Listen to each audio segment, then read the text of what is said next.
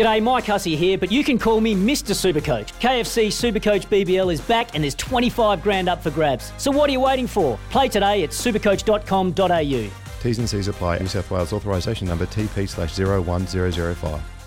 With over 21 class-leading brands, Wakeling Automotive is home to your next new car. Call Matty anytime. 1300 01 1170 or text 0457 736 736. Welcome to Morning Glory with Matty Johns. Yes, hello and welcome everyone. Big show today, all about footy finals. Parramatta, North Queensland, Bunnies versus Penrith. And ahead of the AFL Grand Final, I'm going to have a yarn to Gary Lyon. Champion player, champion guy too, Gary Lyon. Also, we're going to chat to Brodie Croft. Now, Brodie Croft, as you might remember, terrible time at the Brisbane Broncos, Storm before that, gone away, played for the Salford Red Devils, was just awarded the Man of Steel for the Player of the Year in the UK Super League. Sound advice, Ozzy Osbourne's Blizzard of Oz. Movie of the week, The Warriors, Search and Enjoy. It's all happening. Bloke in a bar, Denton Kemp. Welcome, Kempy. Mate, it's good to be here. I actually have had a rough week. Food poisoning on Wednesday night. How's the nurse? Look, it's not great at the best of times. Yeah. So she's had a rough week. Let's put it that way. You're patting it, and so when you don't wipe it, you pat it. Maestro, how are you? Better than Denon by the sounds of things. No, I'm very glad to be back. What we're going to do a little bit later, we're going to have a talk about Qatar heading into the World Cup, whether it's going to be a success or a disaster. It's appearing it could be the latter. Anticipating disaster, anticipating crowd trouble, anticipating not being able to get beers. A clash of cultures. Yes, a clash of cultures. That's beautifully eloquent. Prince of Pennant Hills, Ben Hogarth. How are you, Ben? I'm very well, Matthew. Isn't it good, just quickly, isn't it good not to have Andrew Johnson in the studio today? To my left, I have Denon, and it's fantastic. Yep. It makes my job easier, that's for sure. Last week, people, you might remember we're chatting about something in the ad break. Can't remember. It's just one of his sort of idiotic musings. And then in the middle of the break, he leans across and says to Webby, totally for no reason, yeah, this is a photo of Jerry Lopez. Thanks, random guy. Another time, he was sitting on the phone talking to one of his dickhead mates. Yeah, maybe a bit later. I'll probably go up there about 12:30. Anyway, now, look, as you said, he was going to be on the show. I said to Ben, there is absolutely no way. Webby can't be here, so a late emergency straight off the plane from Bali, Jack Johns.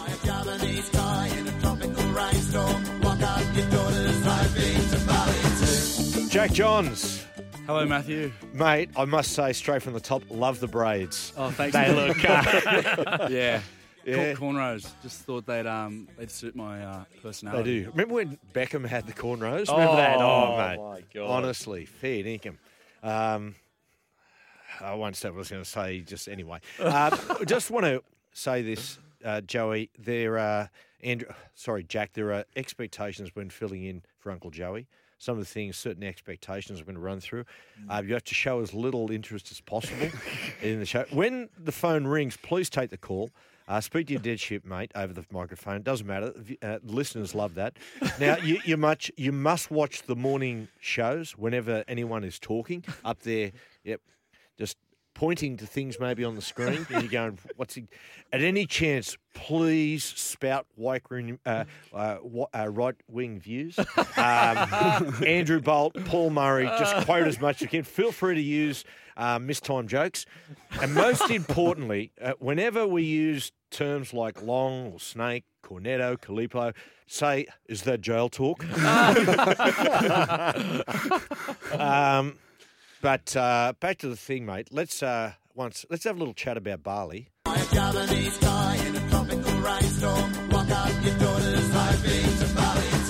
How long were you over there for, son?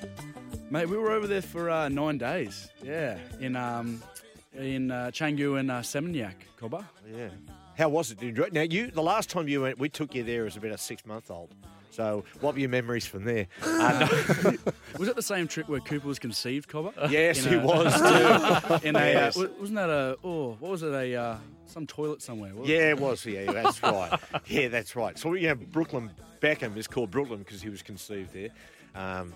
Cooper's called Public Toilet. That's his middle name. But, Ben, have you been? You've been to Bali? I have been to Bali. I went to Seminyak and I went to Uluwatu. Yeah, right. Stayed in a villa overlooking the ocean, an all paid for villa for a wedding. It was an amazing time. Denon, you been to Bali? No, not Bali, but I went to Vietnam for my brother's wedding. How good is Vietnam? Oh, it's so good. And we went into, more the villages rather than the touristy spots. And we had our suits made by these women that they're almost like masters at their, like they are geniuses at what they do. You ask for a suit, it's done perfectly for a really good rate in less than 24 hours. Yeah. Crazy. Mate. What about you, Maestro? Closest I've been is Thailand, which was Yeah. an eye-opening experience. Going Yes. into Phuket and some of the... I'd probably say that was we went to Koh Samui when we were younger. I'm pretty sure that's pretty similar. I would say that was like the most similar sort of Koh Samui and Seminyak were pretty similar. We had a good. We're about to go to Thailand again, and Trish goes, "Oh my God, I don't know if I can go there because it just reminds me when we're there with the boys. It makes me so sad." And I went, "Yeah, sad makes me sad. Yeah. Who was part of the Bali crew? Who was the team? We had it was myself, Bradman Best, Kalen Ponga. Kalen, did Kurt Mann go with Kalen? No. Cheap shot. Public toilets. Cheap shot. That's a cheap shot. Who else was there? Chris Randall. Connor Watson joined late. Did he? Yeah, he did after they got knocked out. Because that's the thing about it. When you're over there on an end of your trip and a new wave of losers just keep Yeah, it's a bit like that over there. And then we had Matty Croker was over there and Tex Hoy. Yeah, it was a really good crew, actually. Look, the boys we're happy to call it a night strip away because no one got up to any trouble and everyone I was going to say, had a good time. should we be expecting any leaked videos of a bloke bashing some other bloke? Yeah. Not that I know of. Yeah. Anyway, you shouldn't anyway because you can't live up to the standards that the Nelson Sofa Solomona said over there. Cooper was there. Cooper was there that night. Yes, he was. They Casablanca. said the bloke was being a real piece of work. This bloke, I think he hassled Vunivalu. Yeah. Kuliasi Vunivalu. Yeah, hassled him with a bottle. With a bottle. Yeah, hit him with it. Just kept hassling all day and then following him with a bottle. And Nelson went, "Hey, you, not on my watch, outside." That's Mr. Gilmore's jacket. They're two guys that I would definitely pick in a fight in a Bali bar. Oh, mate. Far fair If I dinkum. saw Nelson, you wouldn't go, his smaller mate, I'm going to pick on. Yeah, The yeah. video, He's a giant. the crowd is moving with Nelson. Like he's Yes. so big. Usually the crowd dictates kind of like where he is moving the crowd. Oh, mate, it was like Ivan Drago when he killed Apollo Creed. It was like, rest in peace, old mate. No, sorry, I'm mixing up. It wasn't a documentary. And who was best on ground? Best on ground. Ooh, I'd give. Mate, Tex Hoy was good quality actually. Yeah. Tex is about to go to England. He was very good quality. Matty Croker will get it, but the big Chilean, he's he can provide some very good chat on away trips. God, he's got a massive head on him, hasn't he? I said to Jake, "Did you just get hassled over there?" He said, just once a guy went up and said to Matt Croker, "You're that footballer with a massive head." He said, "Yes, that is me." Mate, you got to give a lot of credit to Kalen and Connor. Oh, they got hassled. Some nights they got so bombarded by just drunk blokes over in Bali. You got to credit them because their patience, especially when they got a bit drunk too. Oh, you had a few beers or whatever. Like their patience Incredible. on the beers was actually, you got to give them credit. It was unbelievable. Mate, that's the thing about it. You always look at the other end where there's an incident, but you don't see how good 99% of players are putting up with people. Yep. People, and there's a whole range of people. Of course, kids coming up for an autograph, which is an absolute honour. Person wants a photo, it's fantastic. But you get the other extreme with blokes with the old loudmouth soup coming up, and mate, I was talking to someone the other day, right, who knows Ben Roberts-Smith. And Ben Roberts-Smith, when he goes somewhere, has to have security because guys go up to him when they're drunk and want to fight him. I mean, what are you thinking? He's kind of like Nelson for me. Yes. I reckon he'd be quite bad to me Mate, in a dark alley. but it just shows you, like Mike Tyson goes around with security. And you go, why would Tyson need security? Simply because people want to pick him. Yeah. Like, remember the two guys on the plane? Remember the, Yeah, true. Yeah. It's just you're totally right in regards to you see that one video of 30 seconds. You don't see the whole day of some bloke or 50 different blokes coming up, pushing and shoving and carrying on. You just see the 30-second period of someone finally going, enough's enough. Yeah. So what you're saying is that Joey is 90% of the time he's really lovely to people, and we've only seen the bad parts. Flip that, 10%, 90%. Jack will tell you, when we go out with Uncle Joey, I have to work double time because people will go up to Joe, can I get a photo? He goes, no. Right, so I go up and I go doubly hard, put my arm around people. How you going? Like it's amazing. And I can't work it out why people do this when they're drunk. You know, people get really aggressive when they're drunk. Like, when I get drunk, I cuddle people and have a good time. People actually have to push me away. Trish said she sees people going to her, can you get him away? We're trying to have dinner. Well, they're sort of the ones you got to be careful. We just wanted a photo. Yeah, well, they're sort of the ones you got to be careful of because, you know, you do get, mate, so many great people come up to some of those boys and they're so polite, but it's the people probably on the other side that, like, sort of lose their manners a bit after a few drinks. They're the ones where things can get a bit iffy. I've always said to the boys, you invite your own trouble. If you're there and a person comes up and just says, hey, mate, would you mind, can I get a photo? Yeah, absolutely. It's an honour. If you get there and you're one of those people that you try to be aloof and, oh, mate, please not, then you start to invite the worst side of people. Yeah. That's what it is. I try to say that to Joey. Joey gets it. Like, we went out one night in Newcastle. And, I'm chatting, and I reckon every second person I got a photo with, they said, why is your brother such a cock? It is true, isn't it? When we go out, you see it. Yeah, it's true. That's true. Now, we're not going to, listen, we're not going to use names here, righto. But I believe someone on the touring party chose to get their whole leg tattooed in Bali. I mean... and it might have been leaking on the plane, which probably shows that it wasn't probably done at the highest quality place. Yeah. Nothing like having the Egyptian god Anubis across your quadricep. Look, smart decisions. That's probably not up there. Yeah. But hey, if you like art, you go for it. In my opinion. Who would have thought that this bloke, and I won't name names, was such a history buff? Put it this way, in my opinion, Ancient history you could buff. show him. Ancient. You could give him a map of the world and give him 60 guesses and he wouldn't know where Egypt was. Right? But anyway, next year, when you see there'll be a player running the football with, what is it? Holograph? You said. Sorry, a what? Sorry, holograph? No, we live in 2022, Colin, not in 2030. 2030. Sorry, A hieroglyphic, mate. hieroglyphic. Yeah, with an Egyptian hieroglyphic, you'll know who it is. No, it's not the worst. It's the... Okay, we'll take a break. After the break, we're going to talk about the Cowboys and the Eels tonight. Yes, welcome back. Before we get into the Cowboys versus Eels preview, a little bit later, we've got Sound Advice, Ozzy Osbourne's classic, The Blizzard of Oz. Me and Jack, we were listening to some Ozzy Osbourne interviews last night and this morning. My favourite was when Barbara Walters says to Ozzy Osbourne, are you on drugs? And he answers, which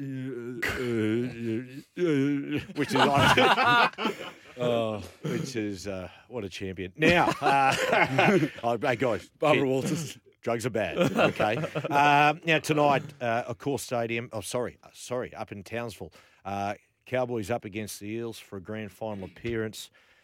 Boys, before we talk about the two, I always found this the most nerve-wracking game as far as the season, more so than the grand final, because the lead up to a grand final is one of the best weeks of your life. All the hype, all the build-up.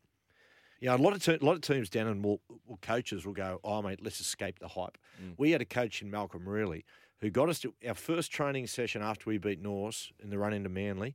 We had about 3,000 people at our training session. He pulled us into a circle and he said, boys, there's two ways we can do this, right? We can do our best to escape the hype, or we can just enjoy it. Which you want? They go, seriously, what do you want to do? And we said, let's just enjoy it. Yeah. You're totally right in regards to, obviously it's devastating losing the grand final, but no one talks about the prelim teams. Put it this way, every single coach, it's a successful year if they make the grand final. So like pressure up around every club, everywhere is gone. But you know, if you make just the prelim and you've got a roster like the Eels, now I think that there shouldn't be pressure, but there probably will still be a little bit of pressure on, say, a Brad Arthur or, so you're totally right in regards to the grand final. What I find really interesting going to this week, and I think the Sharkies kind of proved it a little bit, is like, I feel like after watching the finals with the Sharks and the Cowboys, well, especially the Sharks, they had a really good style of footy for season footy. Yes, consistent. Going to get the Tough. job done. Yep. They're going to find a way to win. But did they have the footy in them to take a little bit of a step up, which is finals footy? And Cowboys, that's my question to them, is that I feel like their style of footy is very suited to season footy. But can they take that next, for example, Rabbitohs, perfect example. Yep. That they scrape into the 8, but their team is a finals footy team. They've got superstars. Exactly. Yeah, that's right. It's like climbing in the ring when George Foreman fought Muhammad Ali, right? And Foreman's a young guy on the up, and he said everyone thought he was just going to kill Ali, and he said when they were standing there and the referee's giving them the instructions, Ali was saying to him, "I bet you were in awe. I bet you I was on your bedroom wall." And he said, "You know what?" He said it was right. He was, and that's what like the presence of Latrell Mitchell and those big players have got. Jack, you played North Queensland early in the season. Can you tell me about them? What was the thing that impressed you most about the Cowboys? Probably, especially in those conditions up north, just how good they transition from attack to defence and defence to attack. They're a team that they're pretty relentless in that way. I think it showed a lot in that Sharks game. Just how quickly they can pile points on if they have to. Yeah. And they do it under pressure so well. Like we watched the back end of that game, and that's what makes me sort of lean towards them in these finals games is the fact that they've done it a lot this year. Where they've was it a Manly game earlier in the year where they won it in the last couple of minutes. 3 tries in the last 10 minutes. Yeah. Like they can just transition so quick, and they transition that fast that it's actually looks like it's hard for the other team to match it. They are, especially under fatigue. You can see, Jack, they're the fittest side in the competition. Got to be. And this is going to be the real test for Parramatta, because when you play football up in the tropics, like you played up there that night, like how sapping it can be if you don't get line share possession. And it's very interesting looking at the history of the Cowboys and how they learnt to utilise their conditions, because it's going to be 27, 28 degrees, 90% humidity, something like that, high 80s. Early in their existence, when they came in 1995, they used to show off their training facilities, everyone said, go and have a look, and it was amazing. And they tell like the story that their gym was just air conditioned, always about 18 degrees. They avoided training in the hottest part of the day, and they struggled for a lot of years. The big turning point, Graham Murray came to the club, and he brought Billy Johnston, strength and conditioner, mate, well-known, legendary torture merchant. Oh, my God. And the first thing Billy did, Billy walked into the gym. He said they're all just sort of casually working out. Stereo system's playing. He picked up the stereo and he smashed it, turned the air conditioning off and said, righto, now we train. Yeah. Trained him in the heat. Would take him on 120-kilometre bike rides in the heat. Now, the other one I was having to talk to him about, I said, on those like huge bike rides, like Matty Bowen, how did Matty Bowen go? He goes, mate, Matty hated it. He said, so we came to an agreement that he had to do a drill for me every week, and if he could do that drill, he didn't have to go on the 120k bike ride. I said, what was the drill? And he said, I would put him on the treadmill, and he said he had to run at level 16 for 30 minutes. Oh, far out. Now, that is so tough. That is, like you're running, you start to talk about like being a middle distance champion. Yeah. And he said he was able to do that. And what that did, it just totally changed the fortunes of the Cowboys because they were used to the conditions. They were ridiculously fit, and you go up there and play them. And, man, sometimes you were tired after the warm-up because of the heat and humidity. And also the slipperiness of the ball, I think, is a very, underrated thing. You get up there and you go, dry conditions. It's humid, dry conditions. And the ball is like a soap. Just in regards to the gym thing, similar thing at the Broncos, Dan Baker, he's a renowned strength and conditioner, wrote all these theses and everything.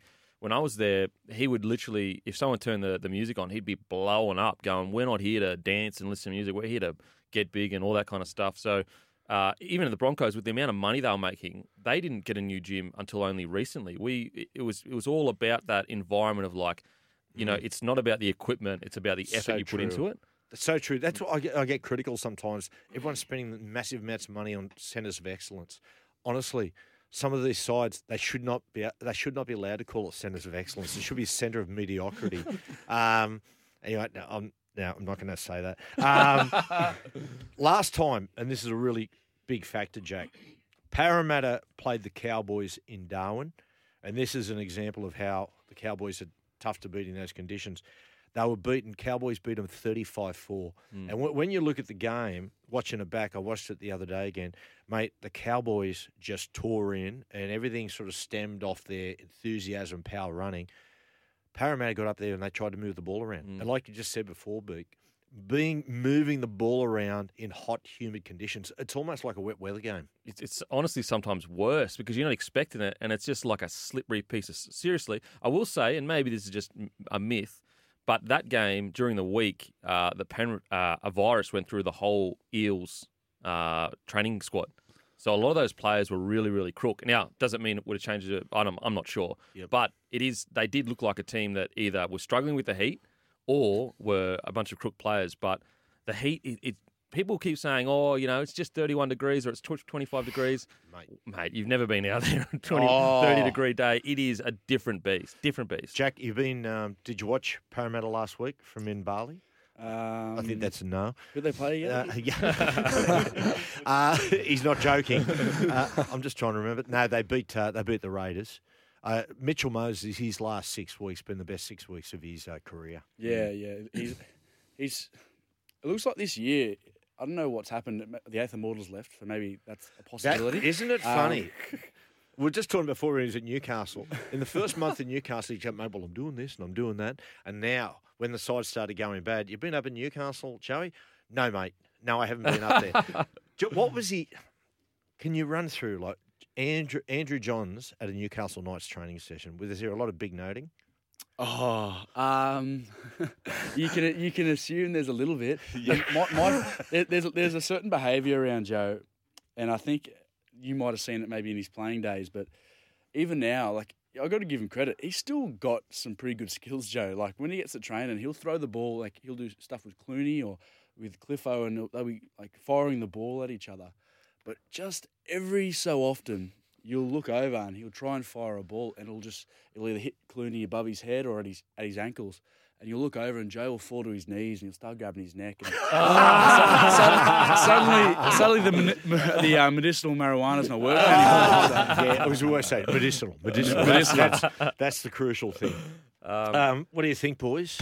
Ben, you want to add a little bit here? Well, yes, the conditions are going to play a huge role in this game.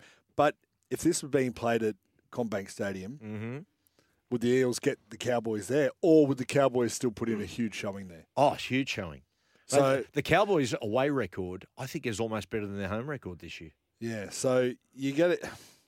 I would love to see the Eels get up here because out of all the teams that are left, I'd like to see the Eels win this thing. I reckon the storyline for the rugby league would be that would be the best storyline. You are being very Sydney-centric when you're saying Parramatta versus Penrith. Yeah, it's called the National Rugby League, mate. Yeah. Plus, I've got a really great story idea in mind for Nathan Highmarsh if the Eels do win. Yeah. So I want to see them get up. What about last week? Like, God bless Hindy. He's just so negative, isn't he, all the time? Like, what about this? So we're talking about Parramatta. They've just belted Canberra. And I said, boys, Mitchell Moses has just last 6 weeks been outstanding. And Hindy goes, yeah, but where was it the first 6 weeks? Yeah. It's a bit like me when I talk Manly. I you death ride your team because that's your coping mechanism. Wait. That's a coping mechanism. And then we're previewing the Bunnies game up against Cronulla. And we've got Matty Burton on, who, by the way, mate, what a champion kid, Matty Burton. And we're sitting there and I said, mate, boys, the key to this game is Cameron Murray. I said, look at the difference when he comes back into the side. He's passed, etc. We're going to talk about it a little bit later. Anyway, Hindy go, is he really that good? And I'm like, yeah. Anyway, he turns to Matt Burton and he said, but really, like, does Cameron Murray feature at all when you do video? He goes, yeah, lots. Jack, what do you think? Who wins this one? Which game, sorry? Oh, yeah, mate. The first game next year. Let's play the Broncos. Yeah. This one tonight, Cowboys, North Queensland. To be honest, I thought the Rabbitohs were playing tonight. I'm going to go with the Cowboys. I think the conditions will suit them, and I think that blokes like Ruben Cotter, like their leg speed, especially on that track up north, like that track they've got up there is so quick. Like he is so dangerous up there. Yeah. Look, people like to compare. Okay, they only beat the Sharkies 32-30, I think. Yep. Now, the difference between the Sharkies and the Cowboys is that the Cowboys have players like Valentine Holmes in their side. Yep. I think the Sharkies are missing just that one big superstar that can make the big play. But I think the Eels, I'm getting a feeling from them it's now or never. Like, this is it. So I'm going to tip the Eels to get the job done. Never. you like the Eels? I like the Eels, yeah. My head says Cowboys, but my heart says Eels. Oh, mate. And as a Manly supporter, that's a big statement. Let me tell you. Supporter. There you go. Well, I tell you what, I'm going to go the Cowboys just by a fraction. We're going to take a break. After the break, Gary Lyon talking about the AFL Grand Final. Yes, and welcome back to Honest Opinions. To Morning Glory. A bit of a kerfuffle here. We're trying to get Gary Lyon on the line. We can't reach him. Guess what, guys? That's your opportunity. AFL Grand Final. That was your small window. It's closing, and gone. Now, we'll have him next break. But it's time for Honest Opinions. And, Ben, you are fuming over something that's happened the last couple of days. In the last couple of days. Monday night, I tuned in about 5 p.m. I finished watching it about 11 p.m. The Queen's funeral. As you know, I've declared myself a devout monarchist, a Queen Elizabeth II lover. Yep. She was amazing. And then I was watching the Sky News coverage, which was exceptional. Excellent. British I know Joey was, broadcasters. he was watching too. Joey was watching as well. And then Balti catching up for a beer. And then you flick on Channel 9. And there is a lady walking into the church, and Peter Overton, they're going, I don't know who that is. Yeah. Well, it's actually the British Prime Minister. Oh, yeah. They didn't even know who Liz Truss was. They said, she hasn't been in the job very long, but guess what? Know your people. It's your job. It's your job. It's your job. It's your one job. When you're involved in the industry of news and the current affairs, the first thing you need to know are country's leaders. Yeah. Right? Honestly, it'd be like me on the telecast going, Grand Final day going, yep, okay, and looks like there's someone coming out of the team bus, looks like a strapper. Oh, no, I've been told it's Wayne Bennett. But it's true. It's like when I started in newsrooms, you had to know who your defence minister was, who your minister of finance, like all these positions.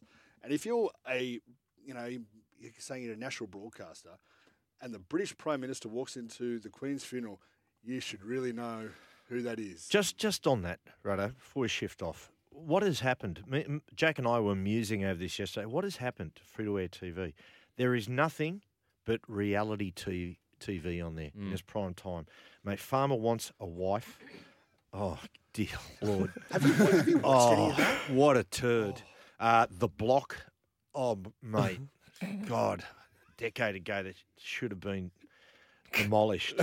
Big Brother. Oh, Lord, give me strength. And the worst, Married at First Sight, Married at First Blight. A disgrace. Mate, there's two shows, Foxtel, The 12, which was outstanding, one of the best Australian dramas I've seen. And Jack put me on to one yesterday on Disney Plus called Bear. The Bear. It is The Bear. Okay. It's so good. It's insane. Yeah, Jack, anything you got any gripes? I've got plenty. Tell you what, Just narrow it tell down you to one. one, Let's so. go international airports. The Denbasar airport there in Bali. I tell you what, if COVID was going to start anywhere, it was in that toilet. It's where COVID goes to die. Mate, airport toilets, you know when you go open it up and you look and there's one cubicle left in a huge and you're going, oh no, and you go and sit down, it's warm. And you go, oh my God, what Blancmonth has just sat here. It was, mate, but I tell you what, Jack, some of the airlines out there we were talking about before, you finally got there, mate, after 2 or 3 days delay, mate, flights being cancelled. We're not going to give away of it. Say it rhymes with Fetstar. Okay. Didn't City Airport yesterday cancelled 40 flights because of forecast wind and rain. I saw that. Mate, there was I think Sydney got a sprinkling. Oh, that was it. They cancelled 40 flights. Surely our we've come so far that there's a bit of wind. Yeah. We can navigate through it. Walk out that day. They cancelled the night before. Walk out that day and go, yeah, no, she's all right. Honestly. Denon, anything getting on your goat? Well, quickly, I had a show idea, Married at First Sight. I reckon there should be a show called Married at Last Sight, and it's just old people getting married. Yep. I'd watch that. Yep. I'd watch that. But my gripe is... Last sight, I love that. Yeah. Two oldies. Hello. Will you marry me? Oh. And my gripe is, look, I'm a massive Lord of the Rings fan. Like, it is a seminal moment in cinema. It changed my childhood. I watched it many times. I was actually watching it again yesterday to just remind myself how great it is. The new show, Rings of Power, is a disgrace. It's terrible writing. It's a waste of time and money. And it might be, compared to how much it cost, it might be the worst show ever made. Yeah, Truly. Amazon paid $1 billion all up. It's Yeah. like $300 million an episode. They said it could sink. Or like, them. If it fails, 200 it could sink. Could seek Amazon. Well, no, Well, so could sink Amazon their Prime. yeah, So, Prime. so right. basically, they produced and created it. Amazon did, and reportedly, if this fails, the production team of Amazon may shut down. So, like, they won't create their own unique content. series or anything like that. Yeah. Wow. It's if Late Show with Matty Johns failed. Could put That'll never happen. It's a lot like House of the Dragon. Like, oh man, I'm not much of a Game of Thrones person. It's actually quite good. House of the Dragon is great. Is it? I'm Right, backing that in. Okay, that's your opinion. I'm more of a serious drama man. We'll take a break. Gary Lyon next. Yes, welcome back a little bit later. We've got sound advice, and Jack Johnson's doing that today. The album is Ozzy Osbourne's The Blizzard of Oz. Yeah, so don't do drugs, kids. Now, tomorrow, 2:30, AFL Grand Final, the Geelong Cats up against the Sydney Swans. And on the line, we've got a bloke who's done everything in the AFL, including coaching the Australian side in the International Rules Series versus Ireland, which was so disgusting and violent, it's never been done again. This man's so iconic. Nathan Lyon is nicknamed Gary, the man from Devonport in Tasmania. Gary Lyon. Gaz, welcome, mate. Hey, gentlemen, it's a great joy, thrill and honour, and I've done everything in football except what you've got me on to talk about, and that's win a bloody premiership. So we'll just make it up as we go along. Gaz, look, mate, we're Sydney-centric, of course. We're the outsiders. Off the top, right, the Buddy Franklin thing, he's extended for another year. Yep. The Buddy experiment, when he signed, I think it was 10 years, $10 million. How is it viewed in Melbourne? Has it worked? Unequivocally, it's viewed in hindsight, Matty. Everyone with the benefit of hindsight now nods knowingly saying what a brilliant move it was by the Swans to offer this 9-year, $9 million deal. And if you wanted to go back and do a retrospective check, there would be some very humbled media commentators who said that this was a joke and it was irresponsible and how could you commit to a player who's going to be 36 in his 9th year? And it went on and on and on. So when Buddy fronted the cameras through the week, he said, I proved a few of you wrong. Yeah. I think if you dug really deep, I think he was laughing on the other side of his hand. It's been an extraordinary success for that footy club. And yeah, I know, it's NRL heartland, but if you speak to the SCG people, their biggest moments in recent times have all been around Buddy or the Swans, so it's been enormous. Yeah, spot on. Jared Waitley couldn't have been more wrong. Benny? Morning, Gary. Ben, the producer here, mate. I'm a Swans fan. Do we have any? Congratulations, mate. Do we have any hope of winning this? Because I'm friends with Rebecca Madden, who's obviously number one ticket holder down there in Geelong, and she's been giving it to me all week. Do I have any chance in seeing the flag come up to Sydney? I reckon you're the only team that do. So that points towards a really good final. Geelong have been standout best team, 15 in a row. Every boring statistical thing you want to throw up puts them into a different category, but right hot on their heels in all those categories are the Swans. So they've got 9 on the bounce, and they got the big Bud back in some form. They got an enormous, talented group of young blokes that won't be scared by the occasion. So, they got a chance for sure. Pressure is the one thing that, in big grand for any big event, big sporting event, if you bring heat and pressure, and the Swans do that as well as anyone. So, they're a chance for sure. Pressure produces diamonds, gentlemen. That's what I always say. You can write that down, Hang guys. on, I'll write that down. Hang on. I might use that. DIA. Hey, mate, it's Den and Kemp here. Now, you said Geelong was on a 15-game winning streak. A couple of years ago, the Penrith Panthers in rugby league were on a massive winning streak, and a lot of people kind of felt going into a grand final, it almost could be a negative. It's almost an added pressure because could this be the game that we lose? Do you think Geelong is a very experienced playing group that can kind of block that noise out, or do you think that holds a bit of merit? No, I think you've answered your own question. Denham they've got the older list of players. They are an older team who are led magnificently, and I don't think it's even been raised down here. I just think it's the expectation is they go in and win. And I don't want to get too deep, but they just revolutionised the way they play to some degree early in the year, and it took a bit of time. Hawthorn beat them, St Kilda beat them through the year, but once it clicked, once this new style clicked, they haven't looked back. So no, I think they'll go in with enormous confidence and not worry too much about a 15-game streak that might carry some extra burden. Hey, Gary, mate, Jack here. Nice to meet you. No, you're not meeting him, son. You're not meeting him face to face. You're talking him over. All right. He's just got off the plane from Bali. He's up, Cobber. I'm hung out. The AFL Grand Final, my brother took me down. He's down there in Melbourne in 2019 to watch Richmond versus, they played GWS. Is there any nice spots around the MCG there to go and have a few pre-drinks before the game? Now that's the question that needs to be answered. It certainly does. There's 1,000 of them, mate. Get to Richmond. Go to the suburb of Richmond. Yep. Work your way down Swan Street and have a pot in every single one. By the time you get there, you'll be sideways and you won't remember the grand final. Let me tell you, it's going to be rocking, mate. The whole thing will be rocking. Matthew's ripped at the shreds a couple of times. Yeah, I know, Gaz. I know. The word pot certainly rings true in our household.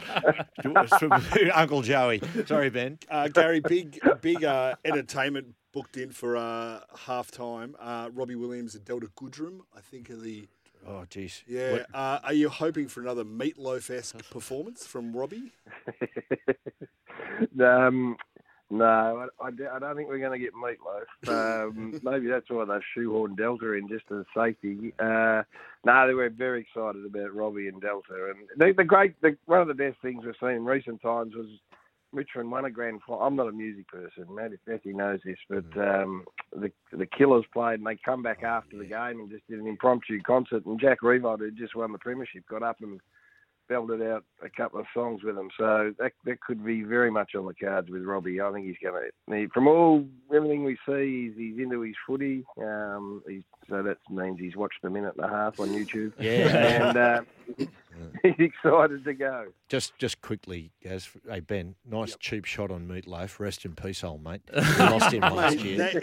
That will go down as the greatest halftime performance in any sport ever. Well, that's your opinion. Did it do good for AFL or did it do bad for AFL? I think it's probably done pretty good. Yeah, I reckon if you got on YouTube and looked in AFL Grand Final Meatloaf, I reckon it's got a few views. Don't worry, we don't throw stones. 2001 Billy Idol.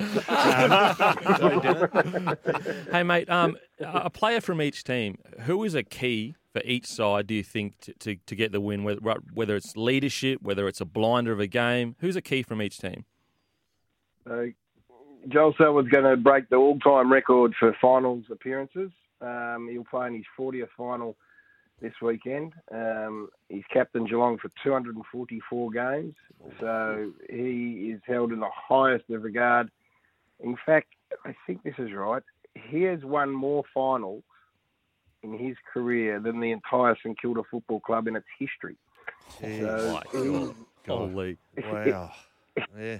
That's one for the Saints who've only ever won one flag. So he's important. Jeremy Cameron's probably in the best form of anyone in the comp, so he's a big key forward for the Cats. So I'll need to stop him. And then from a Sydney point of view, they're a bit more even across the board. Chad Warner's a young man who we love and looks like he's sort of just made for the big stage. And then you can't go past the big bud, who could he had a very quiet final a couple of weeks ago, but was magnificent in the win against Collingwood, and all eyes will be on him.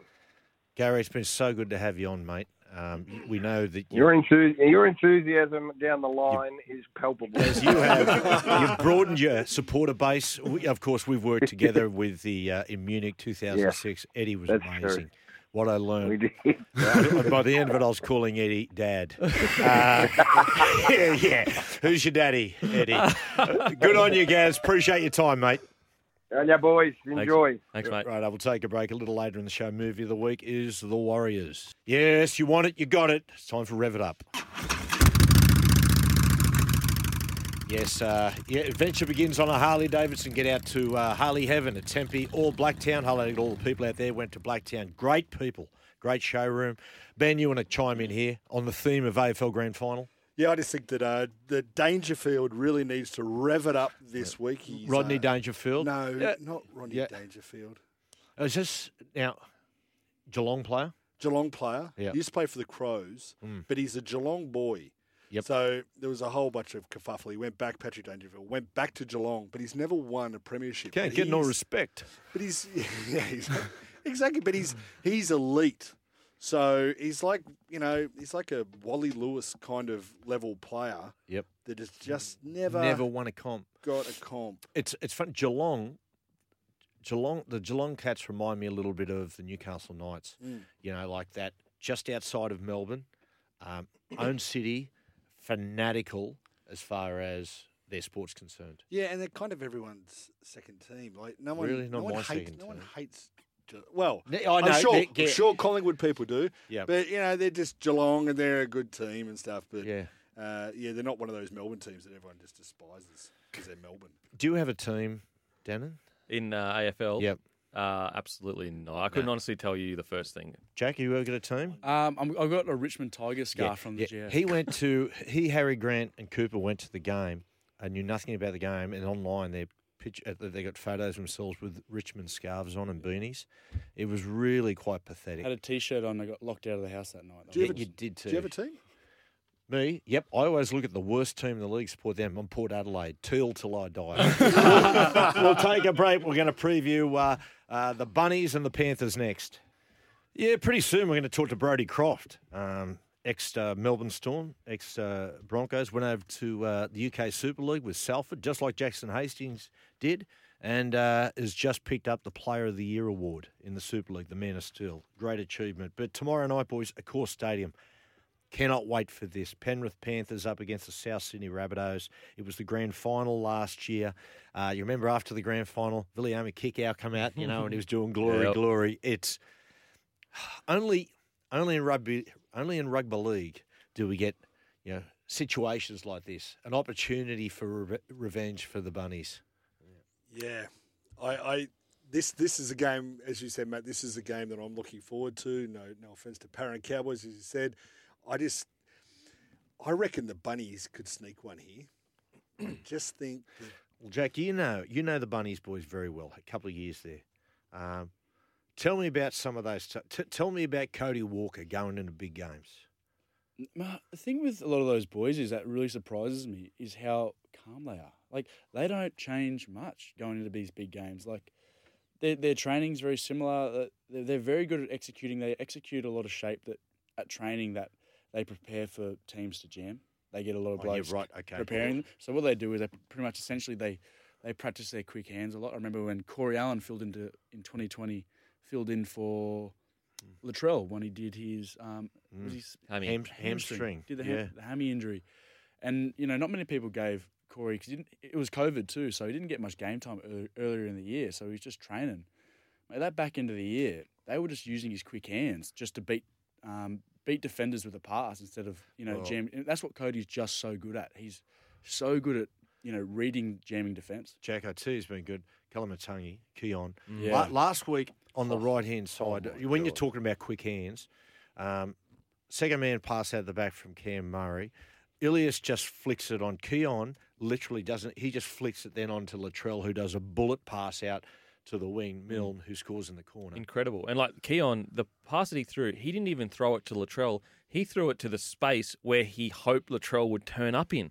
And I just think that there's out the back plays and the attacking sets, I don't think any team in the comp is as smooth as the South Sydney Rabbitohs. I will say, though, I just think Penrith are on a different level this year. Yeah, we get- you know, yep. we watched their finals game compared to all the other finals game.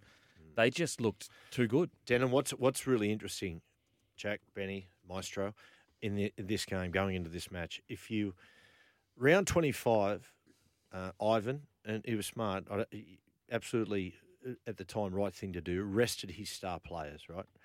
Then they go into the week after, they play Parramatta, big win over Parramatta, but then they're rested again. Now, in the old days of the top 5 system, what used to happen, the team that were the minor premiers got the first week off. So they sat with their legs up, taking it easy. Then they would play week 2. They would play in the major semi-final. If they won that game, they went straight through to the grand final. So effectively, they played 2 games in 4 weeks. Now, that was always debated. That was problematic for a side to only play 2 games in 4 weeks against a team who are on a roll, who are rock hard fit and playing with, just battle hardened and ready to go. Always proved a little bit problematic. Panthers have played 2 in 4 weeks. Nathan Cleary's played 1 in 7 weeks. Now, he came back from that game, didn't miss a beat. But at what point, boys, at what point are you underdone? That's going to be my question. Yeah. Because I tell you, when you sit there, here's the other thing, right? When you have a week off, is when you have a week off, you go away, right? And you're watching, when you win a finals game, you get a shot of adrenaline. You get like a real lift that, that sense of jubilation, and you pick up speed and momentum off that. Meanwhile, when you're sitting watching a team do that, you're going cold turkey. It can be really tricky that week off. I will say, the Rabbitohs are a different beast to the Eels. They've got a long rivalry now. Well, not long, but a rivalry with the Penny Panthers. And if there is one team that had a chance of getting Cleary off his game, it's probably the Rabbitohs. So in that sense, you could make the argument that put it this way, when everything's going your way, it's really easy to just pick things back up and just get back to where you were. But if they can find a way to just make things not go his way for the first 20... It's essential. It's absolutely essential. If they give him time, he'll kick him to death. Oh. Right. The big battle is he versus the bigger impact, he and Latrell. Jack, and we'll get to that in a second. Okay, if you're coaching a team, how do you confine Nathan Cleary? What do you do? Oh, that's a hard question. I wouldn't know myself. Personally, like, his kicking's that good. You'd have blokes, you'd have your markers just hunting him down, but their big men do a really good job of looking after him on those last tackles. Like, there's a lot of technique used to taught to players about blocking those marker defenders and that A and B defender on the last tackle just to give that kicker an extra second. Making them go round. Yeah, exactly right. And their big men do it better than any club. Just those little things, like we were saying earlier, just the little things that can, in a game that aren't really well taught, they're more things that you have to be good at. They've got big men that are so good at it. It's going to be on that. It's going to be Nathan's kicking, I'd say. Yeah, that's the key battle is going to be it's Nathan's kicking versus Latrell, and the thing about it is if South Sydney don't get to Nathan on that last tackle, if they consistently give him time, he's going to wear Latrell out really early. Their plan will be kick over Latrell's head, get him into the corner, run him into a cul-de-sac, basically, where basically Latrell early in the contest, they want him doing nothing runs, or like the Roosters did in round 25, kick it high, hit him on impact. Now that doesn't just affect Latrell, it affects the Rabbitohs, because the key to every Rabbitohs set is Latrell's punching through on a kick return. For Latrell is the bridge, if for use of a better term, if this makes sense, to Cameron Murray, having an impact. Cameron Murray is the bridge to Cody.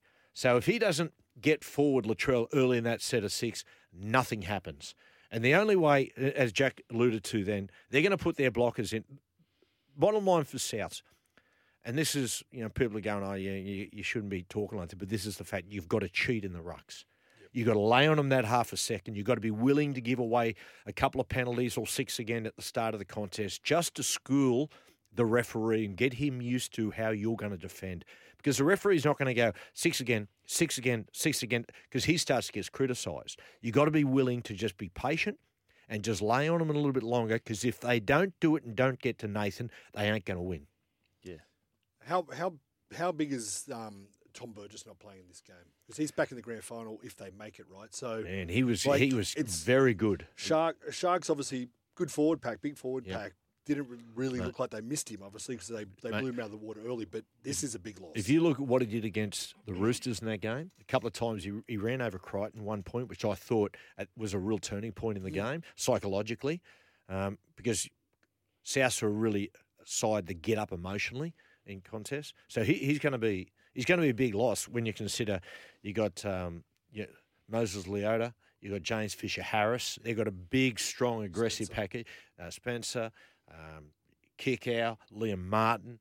So you need some size there. I must say, though, I do think someone who's gone under the radar, I reckon the last, maybe since 2018, I think he's the year that he sort of come into first grade, and he's just had a really good impact at the club since, and doesn't get the raps, is Junior Totola. Oh, yeah. I think Junior doesn't get the raps he probably deserves. He's a forward pack leader there at that club. He was fantastic last week. He got their Player of the Year this year. Yeah. Yes. He's been outstanding. In regards to just quickly on how to beat Nathan, I feel like, you have to take that, the Penrith Panthers have realised, okay, teams are going to try and upset Cleary's rhythm. So I think if you're the South Sydney Rabbitohs, I would be making a point of every single set, the fourth to the fourth into the fifth tackle, you have to win the contact. Definitely. If you don't win the contact, that kick is going to be wherever he wants it to be. And I agree in regards to if Latrell has to constantly bring it out of his own end, like he's not fit enough to do what a Teddy does. He's not fit enough to be able to do different that. player. And Exactly. so all of a sudden everything opens up where the grubber's in behind, Latrell isn't getting to them as quickly. So it's such an important battle. And that's right, like with Latrell, if Latrell is forced to do a nothing run at the set of six, then it doesn't give him the gas to the rest of the set, be tailing the set and just watching and prowling, if that makes sense. When you see him just prowling around Cody and floating around, wait for an opportunity. A really big one, boys. No, Alex Johnson, 50-50. And not just his try scoring, but Richie Canner and Josh Mansour, one of those two will go into the side and Nathan will absolutely target him with those satanic bombs he puts up. You'd almost go Kenner just because, he'll still get targeted, but I think he'll get targeted less than Mansour because they know Josh. They know him, so they're going to look for him. Well, Josh, remember, he had that terrible time last year. Was it last year? And they lost 50-4 or whatever. Mansour had a tough game. Isaiah Yeo versus Cam Murray in the middle of the field. It'll be a headline. I honestly think, the first half of the year, Isaiah Yeo was the best 13 in the game. I think the second half of the year, I think Cam Murray has been the best. Without a shadow of a doubt. If you look at the difference between South Sydney and round 25, who got knocked out in that first game, and he plays against the Roosters the week after, they built the Roosters. He's the best player on the field. And the two facets to his game, his pass selection has got better and better and better. Very, very good at that. But that footwork when he beat Dale Finucane, nobody beats Finucane. Also, too, people don't give you much credit for it. He's wrestle. They're not really known for being a wrestle side, the Rabbitohs, but he's got some of the best technique in the game. Like you watch him when he's wrestling, and he plays 13, he plays 80 minutes, makes, I think in the grand final last year against Penrith, he made 50 tackles and didn't miss one. Yeah, wow. That's it might not sound like a lot in, the grand scheme of things, but 50 tackles and each one being slow, as a 13, that is pivotal, very pivotal to a side. That's why we brought you in this morning, mate, for that little bit of insight of people who used to do it, but people who are doing it now. Just quickly with Cam Murray as well, when you go back to the series that New South Wales has lost, guess who got knocked out and also injured? So Cam Murray in 2020, when, worst side ever or whatever, beat New South Wales, Cam Murray goes down with a hammy injury in the first 5 minutes.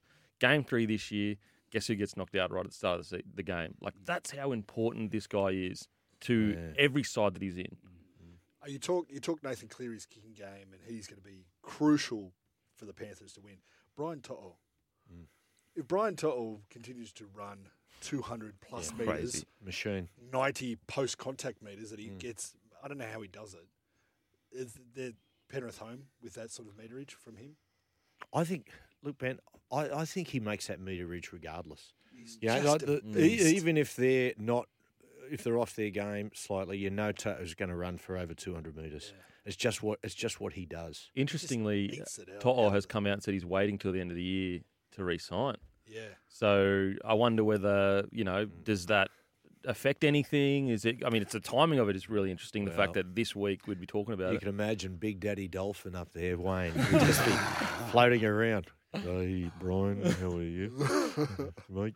Boys, who wins, Jack, do you think? I just think when you look at like the last game, Rabbits, Roosters, and you see they can execute and score tries with 2 men down, I just find it so hard to look past the Rabbitohs in this game. Wow. Emotionally too. I think Panthers win well.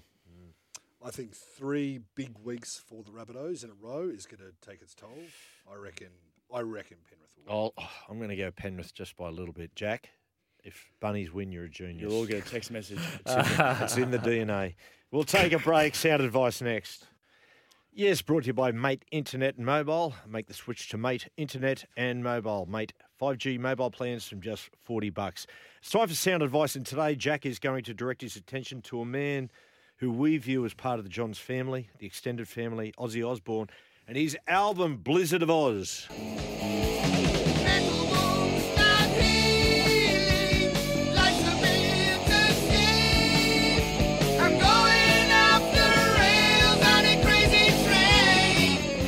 Jack, Ozzy Osbourne. Now, Ozzy, from 25 to 40-year-olds, Ozzy is enjoying huge popularity. Why is he so popular?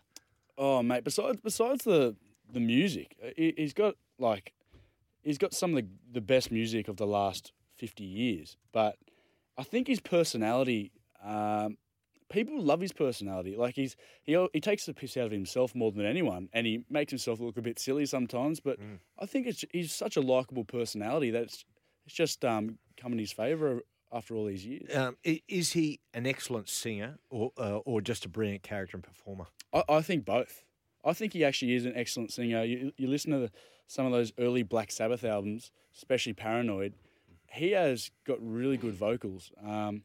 But, I'd say over the last 50 years, his characters I'd say a lot of people wouldn't even know that he was in Black Sabbath just because of, some of his reality work with the Osbournes and his wife, Sharon Osbourne. Yeah, I was going to ask you, it's easy for us to just assume that he was this beloved character when his music was really, really popular.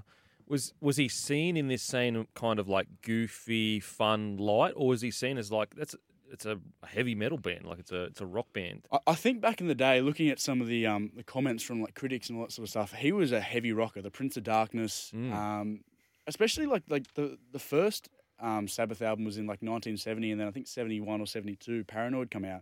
When you think about like that time frame, like you've still got early like those late Beatles albums coming out then. So at the same time, you're having songs like Paranoid come out. They don't really, like personally for me as a younger listener, and obviously not being around back then, I try and comprehend how on one side of the radio that's getting played, Let It Be, and Get Back from the Beatles, and then on the other side, in the same year, you've got Paranoid, War Pigs, Iron Man being played on the radio.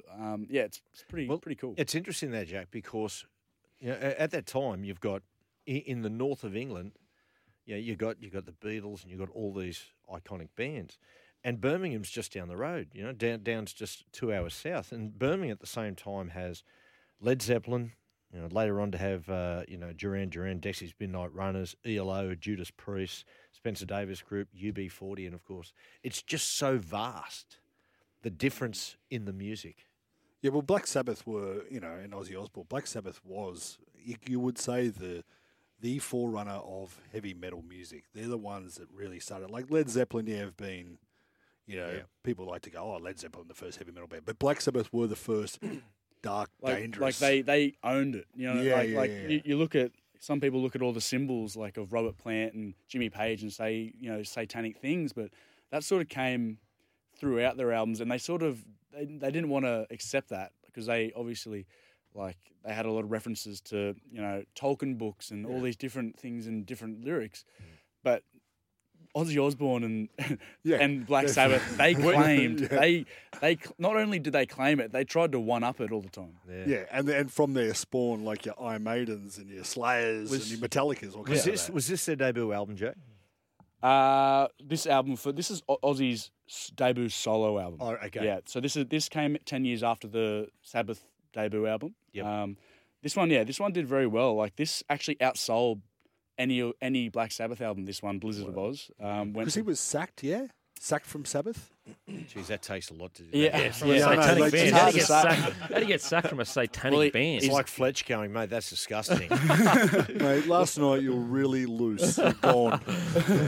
Well, he's been in and out ever since. Like they've made a nice little comeback now. Actually, in the last few weeks, they performed at the Commonwealth Games in Birmingham a few weeks ago.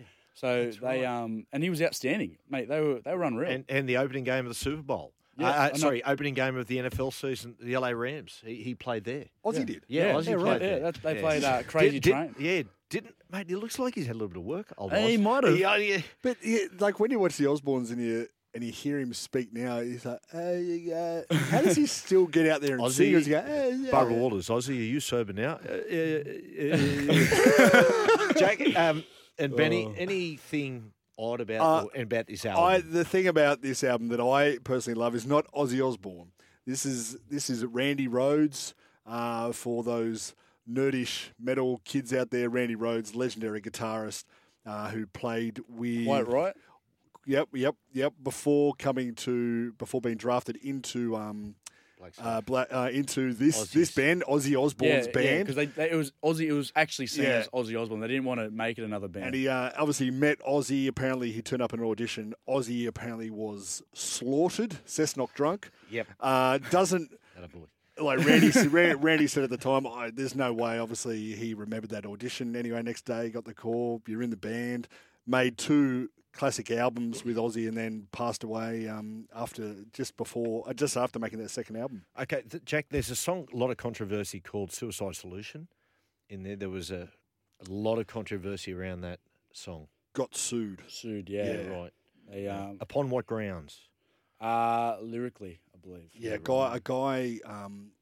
a young man in England killed himself. Yep. And he was playing that song on his... Oh, okay. That's why he got sued for. There was a nod during the album to Bon Scott, which he was very good friends with Bon Scott, and which alluded to Bon Scott, his passing, and says, wine is fine, but whiskey is quicker. Yeah. And the thing, yes. So it's a pretty dark lyrics. It's pretty dark lyrics. The one thing I was just talking about Randy Rhoads, and I'll tell the story because this is rock and roll tragedy. Rock and roll. Like there's people that die in bus crashes, and there's people that have overdoses. This is rock and roll. So Randy Rhoads, they're at someone's property out in the English countryside. The tour bus is stopped. Ozzy, Sharon, they're all asleep in it.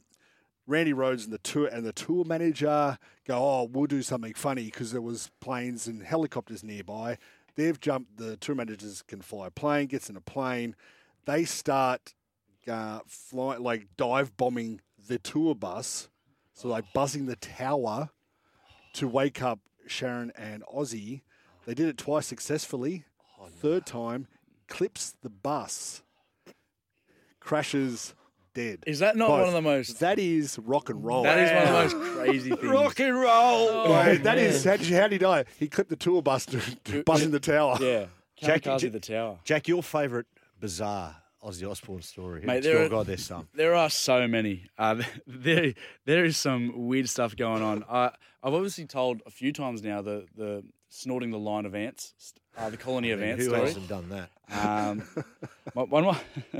One of my favourite ones is obviously on the Osbournes. There was a lot of as one of the early reality shows in the 2000s. You can thank the Kardashians can thank Ozzy Osbourne for that, but they caught him. He lost the cat, right?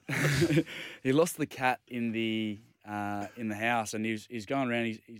He's trying to text Sharon. I've lost my cat. can you find the cat? Where's the cat? And he started getting these weird calls. It was Robert Plant. He was actually texting Robert Plant, I've lost my cat. Oh, that is good. And I saw the interview you showed me last night where he bit the head off the bat. Someone passed it to him in the audience and he thought it was a rubber bat and he went and bit the head off and it was a real bat. Yeah. And they said, what did it taste like? He goes, I was rather salty. He thought it was a rubber chicken. Rubber chicken. Rubber chicken. A little thing that I love about him is he, and it's probably why people love him. He accepts that he's a bit mad, and he forgets that he accepts that he's very forgetful and losing his marbles a little bit. Right here, when this would have been early days too. When Sharon asked when we're going to get married, he begged her to have the 4th of July to get married, so he would never forget. Oh, that's good. Oh, Nice. Beautiful Nice stuff. one, Jack. That's Yeah. good. Before we go to a break, we're going to do on Sound Advices this day in rock history. Okay, on this day, the last time Bob Marley and the Wailers ever appeared on stage in the Stanley Theatre at Pittsburgh, he collapsed, went to hospital, diagnosed with cancer. Last time he did. Buddy Holly's, that'll be the day, was number one hit in 1957. 1978, 10cc, number one hit with Dreadlock Holiday. Friend of the show, Shaggy, number one in the US and UK with Mr. Bombastic. And Slipknot. Slipknot's lead singer Corey Taylor released a statement today denying he was dead. We'll take a break. Coming up pretty soon, we're going to talk to Brodie Croft. Now, Salford Rugby League Club is one of the oldest clubs in the history of rugby league and has been very good to a couple of NRL players. Jackson Hastings, of course, rebuilt his career there, and so has this man. Brodie Croft, along with Hastings, is classed as one of Australia's greatest imports of the great Salford club and in their history, and he has just won Super League's Player of the Year, the Man of Steel. Got him on the line. Brodie, welcome to the show, mate. Matty, how you doing? Yeah, good, thanks. Good to chat. Been a minute. Yeah, it's been a while, mate. I tell you what, I'll say, firstly, congratulations on the award. We kept tabs on you through the year. Our producer on our Sunday night show in at Fox Sports, his old man is a huge Salford fan, as is him. So we've been watching what you've been doing. What is it about that club? I mean, Jackson did some great things there. You've just followed in his footsteps.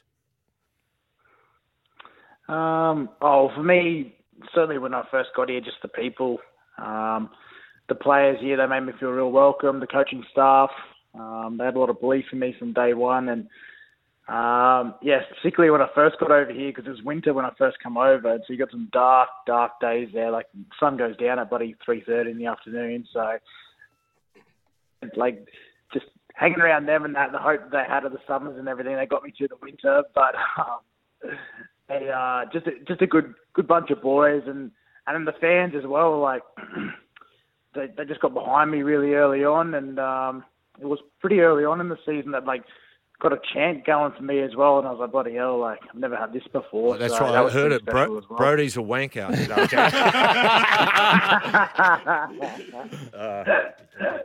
Hey, mate, obviously, going over there, it's a tough couple of years for yourself. You go to the Broncos. Yourself and Tommy Dearden have been a real, Cinderella story. Dearden goes to the Cowboys, plays really well. Yourself, you bounce back in the Super League, Man of Steel.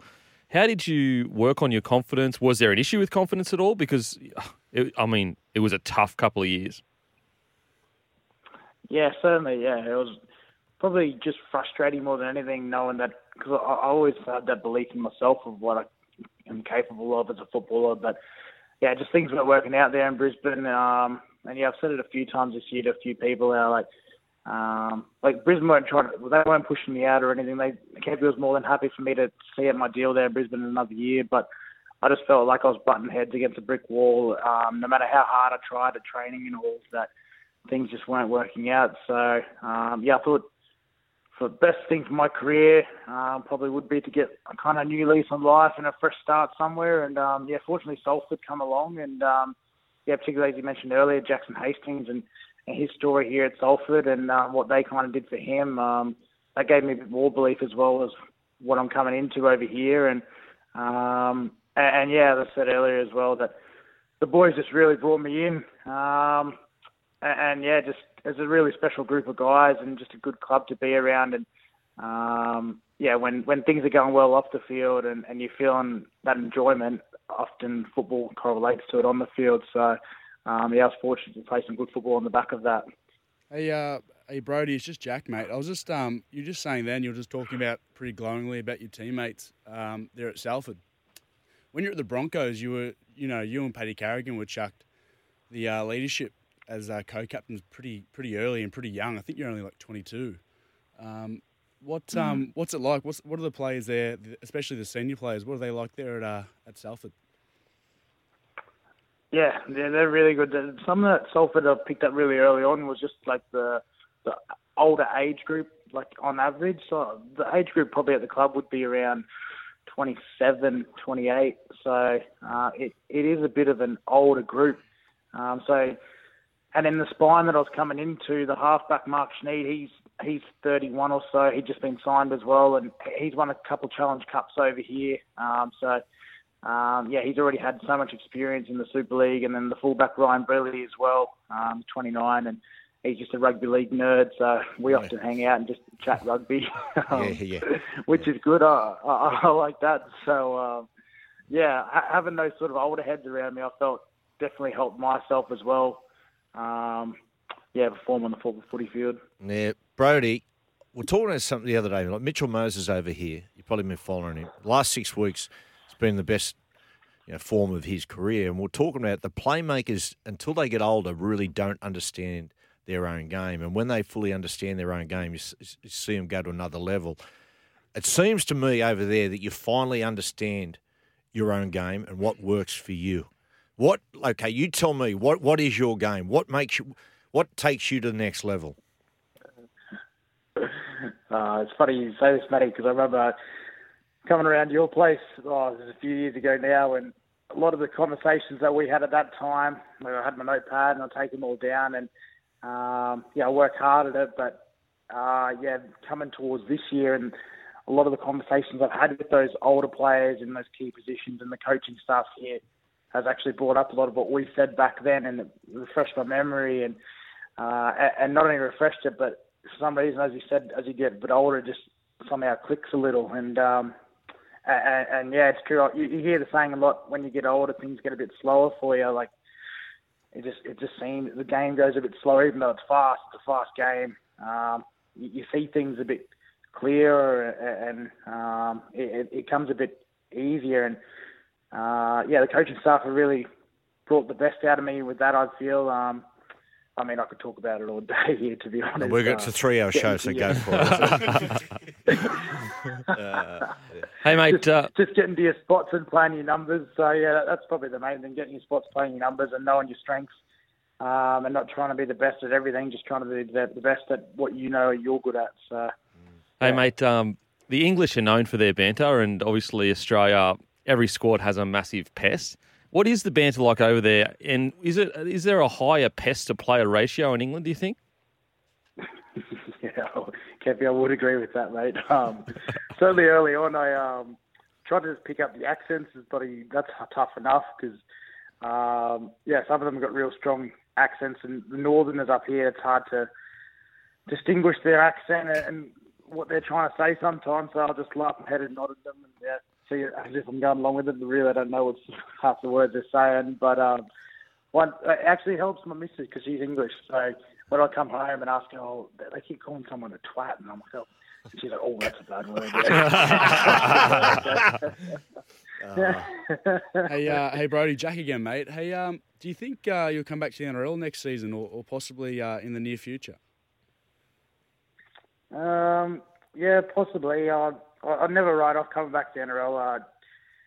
Coming over here at such a young age, it's always interesting what the career path's going to be. And I never thought I'd ever come over here in the first place. So, my contract at the moment is still here for next year. So, funnily enough, I've got to catch up with my manager tomorrow. So, see how that goes. But as I said, I'm enjoying my time here at the moment. Salford's been so good to me this year, and I still have another year left of my contract here. That it'd be good if we could, do something special next year as well, if that's a chance, because we did come so close this year, and just such a hard bunch of working guys that it'd be good to get some silverware if we could. Yeah, it's mate, it's really been It's been fantastic to see you rise over there and fulfil your potential. And good to see the Salford Club. The last couple of years have been outstanding. I mean, Salford used to be a place renowned for scoring drugs, now scoring tries, which is a real improvement. Brody, champion, mate. Well done. Congratulations again. Thanks, Matty. Thanks, Kathy and Jack. Appreciate it, guys. See you, mate. Cheers, bro. Yeah, brought to you by Master Builders New South Wales. Upskill with the Master Builders qualification. I did. And there's a reason why, mate, nailed that, put that nail into the wall and hung that picture. So Trish's, thank you, Master Builders New South Wales. Last night, huge night in sport. Firstly, the women's basketball side, the Opals. They played France in the opening game of their World Cup campaign. Went down in an upset. France winning 70-57. French were on fire with the three-pointers. Every time we worked ourselves back in the game, they just kept slamming them. Lauren Jackson, of course, the champion Lauren Jackson is back. Really reduced minutes last night, playing the long game with Lauren. But bottom line is they play Mali tonight. They have to win. You would expect they will. Last night, the Socceroos took on New Zealand in a friendly leading into the World Cup. We won 1-0. Alex really lacked a bit of potency up front. Couldn't agree more. I couldn't have summed it up better, Matty. Dominated the game. We've got better players than the Kiwis, but there's a little bit of a lack of cohesion and cutting edge going forward at the moment. It's a bit like, I remember watching the Italians play through the back 90s where they're just obsessed with retaining possession rather than, mate, use it or lose it a little bit. Yeah, I think that's where we're getting stuck. We're actually quite good through midfield last night. Asian Hrustic and Aaron Moy played quite well. Jackson Irvine as well, I thought looked pretty good. But once we got up front, Adam Taggart I felt sorry for him last night. We just couldn't get the ball to him. Awa Mobile was fantastic, got that goal. Good. And Martin Boyle grew into the game. But there's just putting all those pieces together is the challenge for Arnie. World Cup is basically almost upon us now, Alex. Now, there's been a lot of conjecture about Qatar, whether they should have got it. There's talks of bribery, and a lot of it's been proven anyway. This World Cup, is it going to be a success? Is it going to be a failure? Is it going to be an out-and-out disaster? What are you hearing? Well, if you're a FIFA executive, it's going to be great. You're going to be up in a hotel, one of the few hotels in Doha. They've brought in 2 cruise ships to house some of the fans. The rest of them are going to be out in tents in the desert, which is going to be great fun in the middle of summer. So they're bringing cruise ships for accommodation? Yes, there are not enough hotels. So basically, FIFA have been basically given every hotel, allocate them as you wish. 80% have gone to their own committee and the teams. 20% have gone to their sponsors, leaving 0% for the fans. That's the only place you can get alcohol consistently. There'll be 2 fan activation zones. One is open right in the middle of Doha. It'll have the big screen, as you see at World Cups all the time. That'll be serving alcohol from 6 p.m. till 11 p.m. And those will be going at about 12 to 15 pounds a schooner, which that's going to add up very quickly. And then they've also brought over the big spider from Glastonbury. If you go and have a look at that on YouTube, there's some great scenes with that. They've shipped it over to Doha, and they're basically going to be running an all-day rave there, as well as the second fan activation zone. That'll be serving alcohol from 10 in the morning until 5 o'clock the next morning, but you'll be paying $80 for the privilege of getting in there every day. Wow. So well, this is the done with Qatar. The moment they'll give it, they had all these promises they were going to do as far as stadiums and whatnot. They've fulfilled about a quarter of them. And this is another one. They said, with alcohol, and big part of the World Cup. We're not acting like we're alcoholics here, but I mean, some of us are. Jack, you're a disgrace. But a lot of this is promised, and suddenly, again, scaling it back. I'll tell you, Alex, this will lead to, mate, can you imagine the English fans over there? 100%. Wales are going over there, their first World Cup since 1958. It's just going to be so different. And funneling them into a specific spot to get drunk together, as if there isn't going to be massive blues. You can't host a World Cup in one city, let alone one that's only as big as Doha. I'm very interested to see how it plays out. I'm glad I'm not going. Yeah. I reckon you're going to be quite jealous, Cole, with that spider for that rave sounds pretty awesome. I know, mate. You love a rave. I absolutely love a rave. And mate, what about the winner? It's going to be Tent City. They're going to put fans from all over the world on a cruise ship together. So like German fans, French fans, Spanish fans. Thank God the Italians aren't there. Oh, mate. Man. What about the tents out in the desert? Are you serious? But it's Yeah, but they say, oh, it's not summer. But what happens in a desert in the middle of night in winter? It gets bloody cold. Yeah, it's going to be, and Doha is cold. It gets really cold. Plus sandstorms hit. Hey, hang on a second. Let me go back on that. Why come at my Italians? Because we don't get emotional. Don't come at us Italians. You know what? If you're not good enough to be there, Jack, then you're not good enough. Mate. Wow. Unlike us Australians. Calm.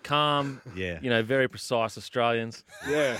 Yeah, I'll tell you what, I'm just still thinking about the desert and those coyotes. We'll take a break after the break, Metal Recyclers. Yes, a little bit later, we've got Movie of the Week, the Warriors with Liam Alexander. Look forward to that, but brought to you by Top Dollar Metal Recyclers. Visit topdollar.com.au. Coming back bigger and better than ever, people. Jimmy Barnes is back for the NRL Grand Final, headlining an assortment of acts, including Diesel. Can't wait. Yeah, which is exciting. We've been on the NRL all year about give us good halftime entertainment. Yeah. Give the people what they want. And they've done that. They've given us Barnesy and Diesel. Yeah. It's good. We when we were in Miami for the Super Bowl, it was incredible. It was J-Lo and it was Shakira. Yeah, but Mate, that's not Diesel and Barnesy. Well, I got a surprise. We're going to get Ben Affleck playing at the NRL Grand Final. Stay tuned, people. We'll take a break. Slice of Denon coming up next. Yeah, we've got Search and Enjoy coming pretty soon, where Ben takes us to a bit of a left-of-centre destination, places where he's lived, worked or travelled. We've had Doha, Ethiopia, Iran, Tanzania, Sri Lanka. And today, Ben, we're going to go to the subcontinent again with India, huh? We're going to India today. I look forward to it. Yeah. Excellent. But it's time now for Slice of Denon. Her love shines over my horizon. She's a slice of heaven. Denon, you've caught up with a man who, he's been very much in the headlines for all the right reasons. All the right reasons. Junior Paulo. Look, you know, he may seem inhuman. He's such a big beast and he's so dominant on the field. But his first day at the Eels, he had a very human experience just before fitness. And I'll let the audio speak for itself. Because I think it was a tough loss the week before. So the boys are getting towed up. I go, oh, what a welcome, man. First session. Mad fitness. Yeah, and then we're running. He doesn't tell us how many we have left. I'm running besides Rennie and Ben Smith. And I'm just thinking, I can't just stop the session and ask Elkie if I need to go to the toilet. Stomach's rumbling. It's not rumbling, it's turning. It's proper cramping up. I'm like, I'm just running. And then I think we're done first set. And then there was small little 20, 30 second break. Should I run now? I was like, but wait, do I have to ask to go to the toilet? And then so we kept running. We started second set, and I'm just there running. I'm like, it's knocking on the door. This is my first session. I can't shit myself in front of the boys. I don't know if I was sweating more from the running or just Actually got to the last rep, and then he finally blew the whistle that the session was done. I just ran straight off the field. Guildford McCready Oval's got the fences surrounding it. The ones near the benches are pretty high. I sprinted straight off and I hurdled it. I can't even jump the fence. So I hurdled the fence straight up. Just made it. Were the boys going, woo? Yeah, the boys were just laughing where is he going? Oh, that is good. What a champion. Oh, absolutely. He's a gentle giant, as they say. But yeah, I mean, it's a good clip because obviously having food poisoning earlier this week, I can definitely relate to the big Junior Paulo. But also, just talking about Junior Paulo, how his incredible career and how far he's come. You know, we have to remember he left the Eels under a bit, not controversial, but he had that dinner with some, I guess, some figures that didn't... Men who like to ride bikes. Yeah, they like to ride bikes. Great people, though. And so very easy for a young man to kind of get caught up in that and go down that route. Comes back to the Eels, plays for New South Wales. You know, it's just... him and RCG, they are the key to victory for the Eels on the weekend. He's done a lot of such great work out west. There's a lot of young guys out west that's been... Speaking about a lot, gang violence is a big problem out there. He's part of a program at the moment to make them aware and try to get him away from that. So well done to him on that. He's a great footballer. We've had him on the show numerous times on the Sunday night. He's just such a great bloke, such a fantastic. I can relate to the episode of the old Puma Pants. Was do you remember the time, Jack? The gum? Yeah. Was that not the one you're going to tell? Yeah, no, that's the the other one. one? No, I've done it a few times. Okay, so I've ridden the bike to the bike shop. Trish said, I'll follow. I said, no, it's a nice day. I'll walk back. Go past the service station, get some extra gum. Now, you might see the back of the gum packet it's got excess use will lead, basically has a laxative effect. So I just stuff it all in my mouth. I'm walking home. I get about a couple of k's from home, and all of a sudden I feel like, brrr. And I go, okay, right. I just sort of hold on here, and I start a slow jog. And then it dawns on me, I don't have a key to get into the house, and Trish is going to get the boys from school. So I've looked over in the distance near the golf course, and there's some public toilet blocks there. So I wait for a break in the traffic, sprint across Pittwater Road, and once you actually start to run, it's all over. And I just go, and I'm in a park where everyone's walking their dogs. I just drop my pants, and I'm like hopping along as it's just pouring out of me, right? People are just staring. Anyway, so I pull the pants up and I mosey on home. Not the K walking. Anyway, I get home. Anyway, Trish still isn't back from picking the boys up from school. So I'm sitting on the front lawn, and all of a sudden I go, starts again. I'm going, no. I think you've got the idea now. It's hard to describe the feeling towards your father you get when you hop out of the car back from school, and there's a couple slugs along the grass there. Everyone's gone, is that? And I'm sitting there just real down in the mouth, the sad clown. And Trish goes, what have you done? I said, well, I think it speaks for itself. It's amazing when you go normally into a toilet, how it's contained, but how much there really is when you actually do it on the grass. Anyway, nonetheless, big story, perfect segue, big story in rugby league. Joseph Suoli'i, who Joseph has rejected the chance to play for Australia and declared he will play for Samoa. It's come as a surprise. I will say that I think it is fantastic. I really do. Joey and I sort out that we were sort out if we were interested in coaching Samoa. There was talk of discontent. We said, yep, absolutely. My only motivation for Joey and I was to try and finally establish them as a team who could reach their potential. And that's starting to happen now. So players declaring, and I couldn't be happier. It's a very good side. Tonga are going to be strong. New Zealand, very, very strong. I think New Zealand will win it. England, unknown. Fiji and PNG always improve. I tell you what, it is going to be a great World Cup. But boys, Suoli'i, I think it. I applaud him for doing it. Yeah, I mean, at this young age, to just go, you know what? Family has, my grandparents and have been really good in supporting me to get where I am to go to Samoa. I think it's incredible for the international game. If there's one knock on rugby league, it's the fact that our international game is just, it's almost just non-existent compared to other. We're so origin-centric. So origin-centric. And the only way we're going to grow, especially, it's one thing with rugby league that I think that it's shocking to me that we don't take advantage of. But we have, the Pacific Islands love rugby league. There are millions of people. Why do we not dominate these areas with rugby league and give them pathways so they have better chance at a better life?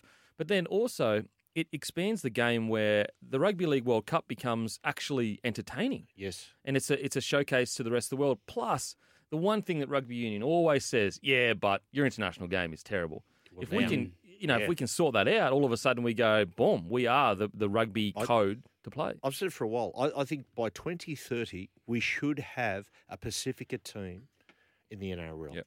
And where you base them, you work all that out. But it's just... In my opinion, it's a no-brainer. It's a must. Suoli'i, Jack, what incredible talent, the way he's emerged in the last 6 months. Now, you're at Souths when he sort of wandered in there as a schoolboy in the 2020 season, was it? Yeah, we were training at Marrickville, and I remember they gave him approval to have, might have been at King's College then, I'm not too sure. Actually, he might not have even been there. He might not have even been there yet. Might have been just that. He might have been there the next year because he was only I can't remember his age.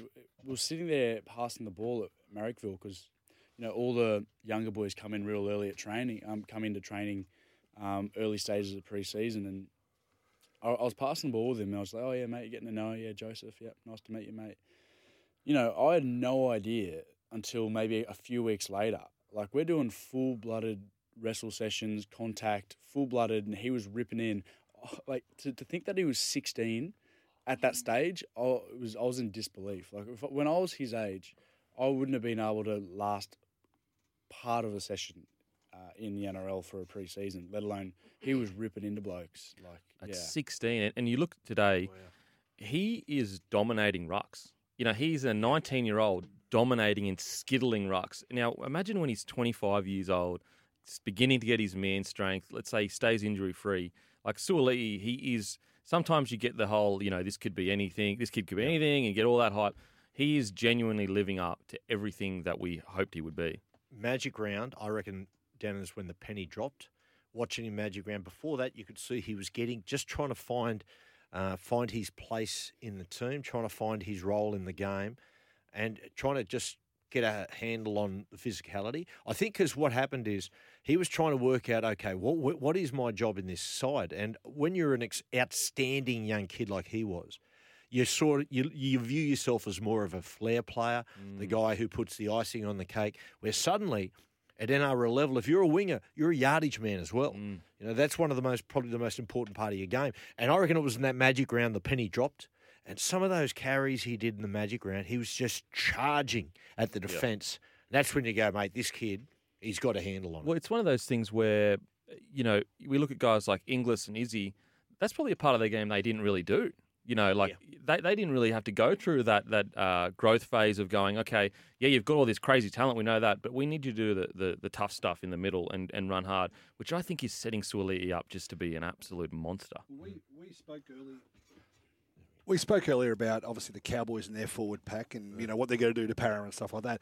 I went to the Cowboys-Roosters game. It was probably round 21, 22, down there at the SCG. Suoli'i, he took up some hits and he destroyed that Cowboys pack. He was going through the middle. He was aiming for Cotter, and he went through them, like to bust the line. Yeah.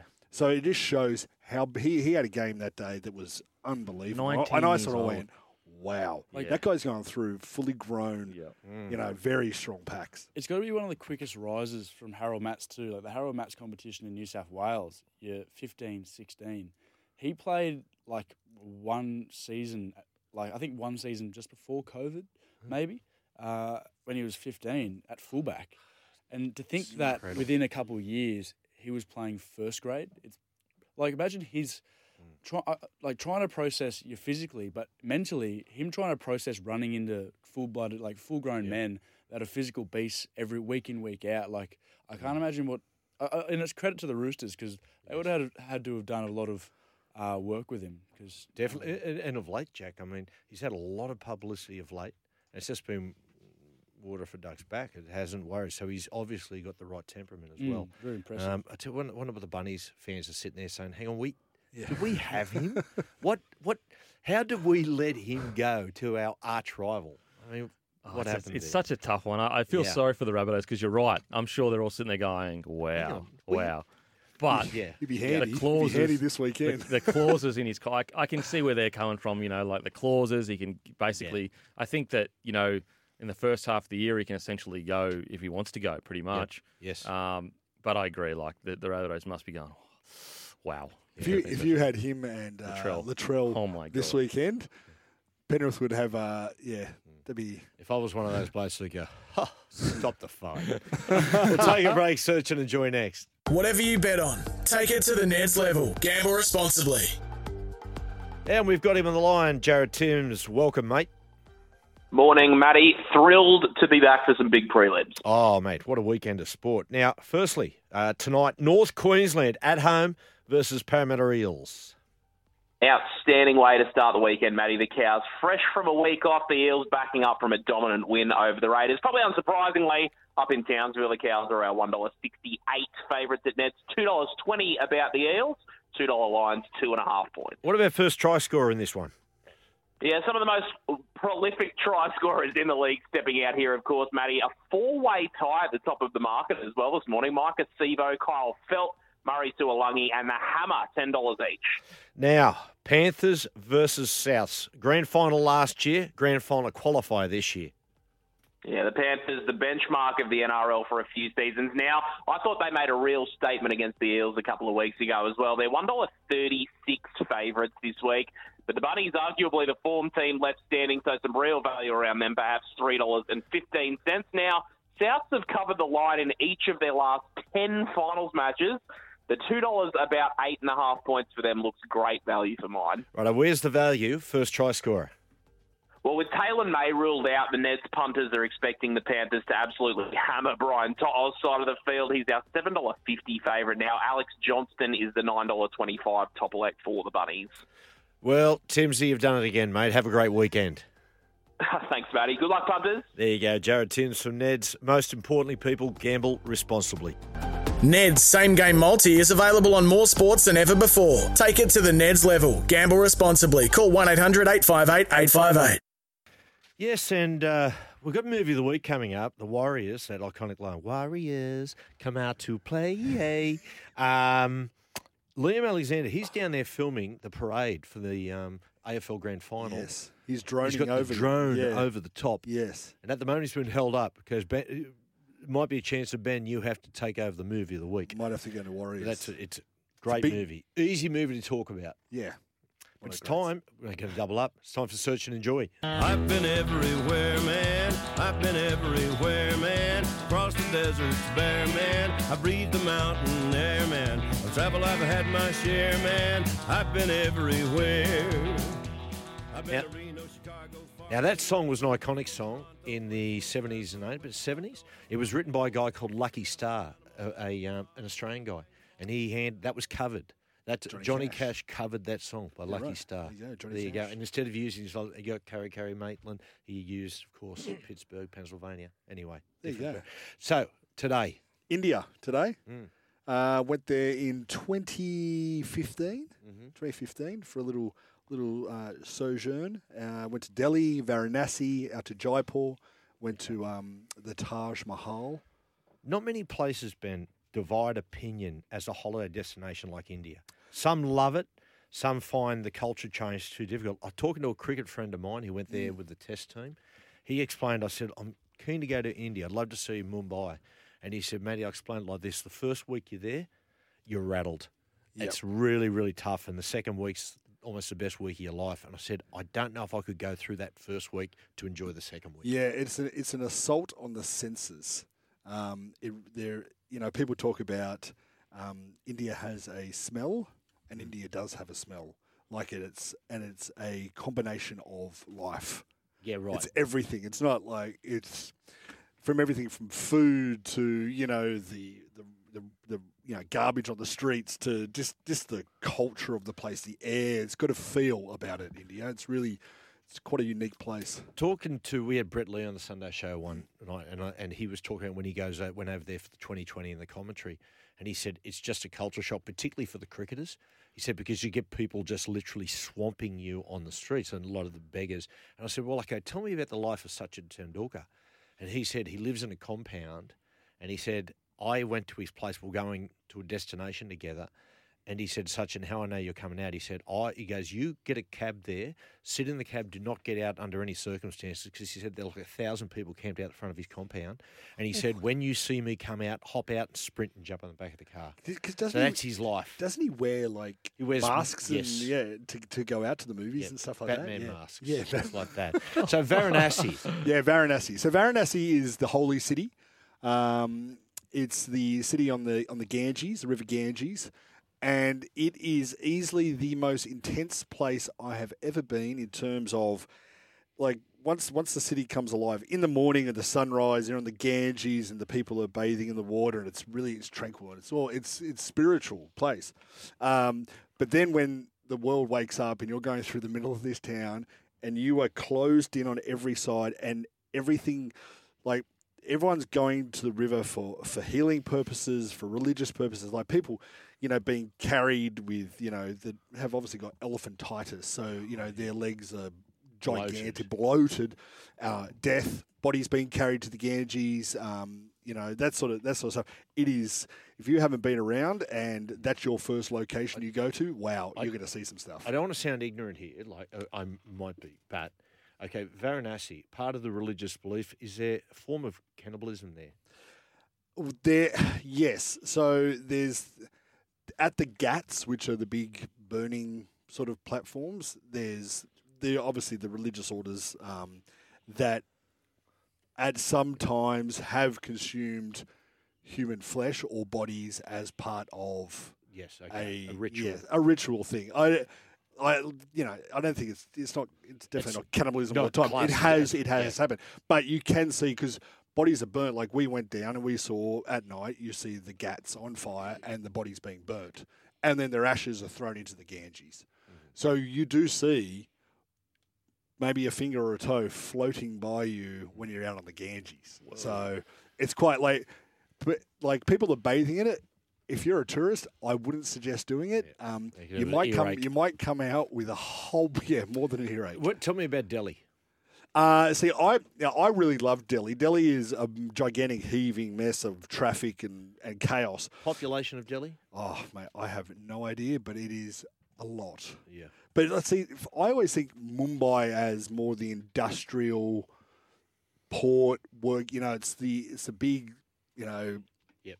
But why Delhi is still the historical capital? It's the northern part of India is it's got a lot of the beautiful architecture, the real as we know it, the real Indian culture, the food over there is absolutely amazing. We were lucky because we were staying with some friends from Doha, Indian people from Doha that sort of put us up. And so they took us to all the great little food places. And eating in India is an experience. Yeah, but I tell you what, it is the curries and stuff there when you're there with locals. Oh, man, it's next level. Sorry, Ben. Sorry, Cobber. Matthew, Benny, they say that, I've heard different fellas go over and they talk about cricket as something being more than sport over there. Would you say, the way I perceived it when they were talking about it, it seemed like religious almost. Yeah, 100%. And whenever you drive around, you see there is cricket matches, whether they're actual matches or they're just kids on the street. It is just a constant thing that you see around everywhere. And one of my great experiences was sun was rising. We're at the Taj Mahal. The Taj Mahal's in the back. And I said this to my wife when we were traveling. This would be what a great photo this would be. But we got to have a hit with some kids that were playing as the sun rose and that real Indian stifling heat. Taj Mahal in the background, and we just had a little whack of cricket with them, and it was this is cool. This is and there's little moments like that make you go, oh, India's not this big heaving mess of chaos. It's actually a really beautiful place. Is it shocking the disparity between the poor and the well-to-dos? Is there a middle ground, or is it literally you are have not? Middle class. Yeah, the middle class is obviously getting bigger, but it's a caste system that you can't. If you're born here, you can't. You watch what was that, Slumdog Millionaire? Oh yeah. If you're born here, you can't get up to here. This just won't happen for you. Talking to the cricket guys, right? When they used to play India, Sourav Ganguly, who's a prince, he was part of his royalty, and I don't mean royalty as in great, Sachin Tendulkar. He has literally had royal blood. So there were things he was just totally different rules. Greg Chappell said this. He just had totally different rules. If he didn't want to train, he didn't train, no one questioned. In the last session, one of the Channel 9 commentators said they got there once and Ganguly walked off the field and he said, I was going back to the hotel to, early for certain things. And he said, can I get a lift back to the hotel with you? They were still in the field. And he just subbed the 12th man on and went on there. And he had a thing that he wouldn't dive in the field, Ganguly. When Greg Chappell went and took over, there's a documentary on, went over and became the coach of the Indian cricket side, the first thing he did was strip the captaincy off Ganguly because he just wasn't a team man and gave it to Rahul Dravid. Well, my God, didn't it cause, like, it was insane what 'Cause happened. all the members of the Indian cricket team, they're all well-to-do. from well-to-do families. I think there's one, I'm trying to think of the iconic keeper who played there. MS Dhoni. I think he comes from very working class. Yeah, right. Okay, yeah. Because but as a general rule, very time to play cricket and to learn the sport of cricket to that level, you're obviously You've been okay. Yeah. Wow. So it's just haven't had to toil. It's such a culture shock. You know what I mean? We just don't really. I mean, we've got our own problems for sure. Yeah. But like that seems deeply, deeply ingrained. But it's definitely an incredible place. And I think next week I'm going to talk about a trip to Burma, which came after this trip. And something happened in India that then resulted in Burma, similar to your story that I'll tell next week. Okay, there you go. There's Hawking and Tease, people. Don't miss it next week. After the break, Movie of the Week. Good news, people. Liam Alexander is on the line. It's time for Movie of the Week.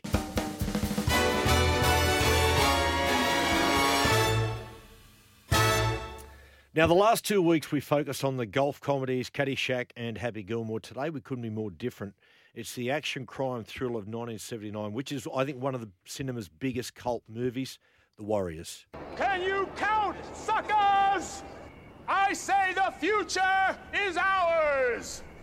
You're standing right now with 9 delegates from 100 gang. That's 20,000 hardcore members. 40,000 counting affiliates. Now there ain't but 20,000 police in the whole town. Can you dig it? Can you dig it? Can you dig it?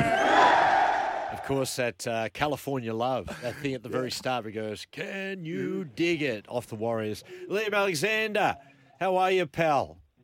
Good, Matty. Sorry if it's a bit noisy. I'm down in Melbourne at the moment doing the AFL. Brother, you are fine. We told you had the drone over there. Hope it went well for you. Liam, there's very, very few films which in my opinion depict the grungy, seedy, gangland underbelly of New York City in the 70s and 80s more than this, even if it is slightly exaggerated. Oh, 100%. I think I watched it a long time ago and I didn't think it held up, but I watched it the other day again and I think it does hold up. It's such a cool, grungy, pulpy sort of film. I saw it described as West Side Story without the musical numbers, and I was actually surprised to find out that the guy who wrote the book, he was sort of sick of the romanticized view that a lot of movies took of the gang wars in New York, so he decided he was going to make it as sort of grungy and down to earth and from their perspective as possible. And I think that's why it holds up so well today. Most people haven't seen it, Liam. Briefly, the plot. Yeah, so like you said, it's set in this hyper-violent sort of alternate New York City that's run by all these gangs. And one of the predominant gang leaders who you just heard, Cyrus, he calls a meeting for all the gangs to get together, and he's assassinated during it. And the Coney Island gang, known as the Warriors, are the ones that are accused of it, wrongly so, though. And the movie basically follows them during this one night as they try to get back to Coney Island with all the gangs and cops on their tail. Ben, you love this film? I loved this film so much that the person who directed this, Walter Hill, probably his most famous film that he made was 48 Hours. I did the double yesterday. Did you? Yeah, I went straight to 48 Hours. But the thing I love about this movie is it's obviously based on a graphic novel, but it's also based on ancient Greek history. So Cyrus going to the gang members and uniting, to me, is like very, it's the Persian, King Cyrus and stuff. So there's little elements in it that you go, as a history buff, there's little stuff flowing through it. Roger Ebert, the critic's critic, he gave it 2 out of 4 stars. He said, but I like the way he describes it. He said it's a ballet of stylized male violence. But Liam, at the time, the way it depicts, that is, in those days, that was the Bronx, wasn't it? Yeah, I think it's exactly right. And he actually sort of took back that review and said that he might have been a bit too harsh on it at the time and didn't look at some of the positives that it did. I think he thought the dialogue was a bit stilted and the whole thing was a bit implausible. But I think it's a real look at the gangs at the time, and it doesn't take that view of romanticizing it. It gets down and dirty with them, and yeah, I think he was right. Hey, mate, Beak here. In regards to the romanticising, I think like cinema has taken quite a turn towards, I guess, explaining the story of the downtrodden, whereas I feel like cinema back in the day was almost the view from up top, and you were like kind of romanticising gang life. Were there many movies like this back, in the 1970s, I think it was? Were there many movies 70. like telling the story of the downtrodden and giving them, actually humanising them? That's exactly why I think it had such an impact when it came out. Because even though the critics didn't like it, Kempy, the audiences really responded to it. Because I don't think anyone had seen anything like this before. It takes it from their point of view. And Walter Hill, the director, he said that he approached it like they were main characters. He wasn't looking at it from a high society point of view. He just wanted to tell their story and sort of flesh them out a bit. And publicly, audiences really responded to it at the time because it was only made for $4 million. It grossed about 22, but there was a lot of controversy when it was released because there was violence in the cinemas and yeah, it was a pretty controversial movie. Because all the apart from the main actors, the other gang members in it are actual gang members from New York at the time. Mm-hmm. So there were certain gangs that weren't approached by the casting people to be in the film. So apparently they would attack the film production. Wow. So there's a little fact here that there was, I can imagine, there's that sense of menace on set. Sense of menace where police had to drag people away. There was a real gang called the Mongrels, who for $500 a day were paid to protect the production trucks. Wow. So it just shows the environment at that time. That was 1970s New York was not a safe place. Life imitating art, as they say. Yeah. I love the soundtrack. So New York in the early 80s. Joe Walsh, of course, he's the main in it. He had the song In the City. Yep. Of course, Joe Walsh he joined the Eagles for the Hotel California album. Some great stories about he's one of the great hellraisers of rock. He came out to Australia and New Zealand, Joe Walsh, for a 2-year stint that he actually didn't remember he was here. He played with Dave Dalton and the Herbs, but also the Party Boys, who were a cover band, sort of mash of great Australian artists. He's going to step on you again. Swanee was the lead singer. They said his drug use was absolutely legendary, if that is the right word, right? Legendary. And if you want to know who Joe Walsh is, people, the last scene in the Blues Brothers where Jake and Elroy are playing in jail, Jailhouse Rock, well, the first of the Crims who jumps up and dances on the table, that's Joe Walsh. Yeah. So, Liam, question for everyone. What do you think is a better depiction of New York as far as film's concerned? Is it this film or Escape from New York? Oh, I think this one's definitely a more realistic approach to it. But I love the way John Carpenter films New York. I think Carpenter's New York is a scarier place than the one in The Warriors, but I think The Warriors might, even though it's exaggerated, might be a bit more realistic. But I can't go past John Carpenter. Yep. One little fact that I love, David Patrick Kelly, who played the infamous Luther, who does the Warriors come out and play with the little bottles on his finger. Love it. Which has become so iconic, so part of popular culture now.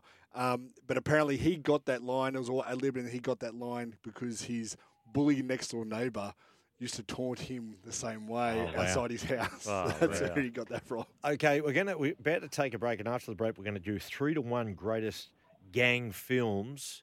Liam, your score out of 100? I'm going to give Warriors an 80. I think it holds up surprisingly well for a 70s film. Yeah, I'm going to say 80 as well. Solid. Very solid. Beak, Jack? 80. Yeah, Jack? Mate, 80 as well. I'll go 81. We'll take a break. 3-1 next. Welcome back to the show. We're getting to the pointy end. We're going to have our tips coming up soon, our multi-tips, so kids, get your pencils ready for that. But we've just done The Warriors, so our 3-1 greatest gang films of all time. Jacko, number 3, I'm going to let you lead off on this one. Now, this one might be a bit controversial. I'm sorry I'm starting off with this, but I went with Reservoir Dogs. Is Reservoir Dogs a gang film or a crime film? Absolutely. Gang. Gang? Yep. Let's go with gang. Yeah, one of my favourite movies of all time. Probably, I think it's my favourite Tarantino movie, actually. Awesome movie. Mine would be Boys in the Hood, number 3. Oh, what a movie. Classic. What Absolute classic. Cuba Gooding So Cuba Gooding Jr. Yeah. So good. Just like, and it's just, it encapsulates what they go through so well. And that's my number 2, but it has that scene is the saddest scene in film history. Oh, my God. Because you know what? You had the ticket. You had Yeah, the ticket. Ice Cube plays such a dead shit, the older brother, doesn't he? Like that older brother, and it's a great movie. My number 3 is American History X. Oh wow! Unbelievable. The first 15 minutes, that is one of the most hardcore scenes. Mate, the entire 2 hours of that film. You're on. Oh my god! What does dead shit Stacey Keach is it? You know, he's that old guy, that old Nazi guy. But the beginning and then obviously the ending stays with you. It scars you. Number 3, Liam. For me, we've spoken about it a couple of times, but Francis Ford Coppola's The Outsiders. Oh, got one love of it. the all-time cast: Swayze, C. Thomas Howell, Rob Lowe, Tom Cruise. Yeah, it's such a good gang movie, I reckon. Mine, I've gone The Wanderers. Set in New York City, Lower Manhattan, Little Italy, the Bronx. Mate, it was the gangs, the Wanderers, the Baldies, the Wongs, and the Ducky Boys. And now the Ducky Boys were actually a real gang. I've got a book at home called The Lost Boys of the Bronx, the Ducky Boys. And in the movie, you see they don't talk. They're almost like zombies. And they used to do the original Ducky Boys because they named themselves after this gangster called Doocy. And he was captured by the cops. And rather than him thinking they, grassed them all up, he cut his own tongue off. And couldn't speak, so he couldn't talk. So that was commitment. Yeah, it's commitment to the cause. Go the Ducky Boys. Jack, your number 2? Mate, I've gone with Legend, the story of the Cray twins. Oh man, how good's that? Oh. They were the last guys. They were the last guys imprisoned in the Tower of London. Really? The Cray brothers. Yeah, Reggie and Ronnie Cray. Yeah, great film. Number 2 for Tom me. Hardy is so good. He's my favourite. He recently entered a jiu-jitsu tournament and won it. What? Yeah. Yes. Secretly. And he secretly entered and won it. Wow. Yeah. I love him even more. God, share the talent around, old mate. Look, I want to give a quick special mention to Peaky Blinders. I know it's not a movie, but I just want to mention. But second for me is American Gangster. Oh, yeah. Okay. Denzel Washington. Very good movie. Holy moly. When he's asking for that tip and he's like, no, I'm not giving that. Anyway, it's a great movie. Doesn't Russell Crowe play a great sort of American wise guy? Yeah. Topper. Yeah. He plays that. Killed it. Yeah, he does. Boys in the Hood for my number 2. Number 2, I've gone Romper Stomper. Ooh. Romper Stomper. Uplifting film. 1992, Russell Crowe. A story about neo-Nazi skinheads in Melbourne terrorising the Vietnamese community in and around Footscray. Man, it is just, again, one of the opening scenes, so hardcore. Full on. Liam, your number 2? For me, it's an early Scorsese movie, really early, Mean Streets with Harvey Keitel, De Niro. One of my all-time favourite scenes is when De Niro enters the bar at the start to the Rolling Stones, Jumping Jack Flash. I reckon that was like the birth of Scorsese and De Niro as a combo. Guys, we've only got a minute here. Can we get through number 1, Jack? Goodfellas, Cobber. Okay. Gangs of New York. Oh, yeah. Mad Max. Liam? I went with Jack as well, Goodfellas. Yeah. Well, I'll just finish that. Gangs of New York, who are actually based, the gang off a real gang called the Sydney Ducks, who terrorised San Francisco in the 19th century. Have a look at it, people. Wikipedia. Type in Sydney Ducks. Incredible piece of history. Wikipedia? Yeah. Anyway, YouTube. Take a break. We've got our tips coming up next. Yep, here we go, our tips over the course of the weekend. I've got a multi tonight. I'm going to go for North Queensland to win at home by 8 to 12 points. And welcome back, Ruben Cotter, to get a try. Jacko, what about you? Mate, I've gone for the AFL Grand Final, the Swans to win, total points to be under 64.5, and Lance Franklin for the first goal of the game. Nice. I'm going Eels to win and Gutho to score 2 tries. Oh, he's a king, Gutho. $1 million chase this weekend, Matty. We know we love our dogs. Yep. Go Panama Pepper in the final. Don't we love Panama Pepper? That's all we've got time for. Guys, awesome. Jack, well done today. Enjoy the weekend of sport and keep safe in the city. City streets don't have much pity. River down, that's where you stay. In the city. Oh, oh.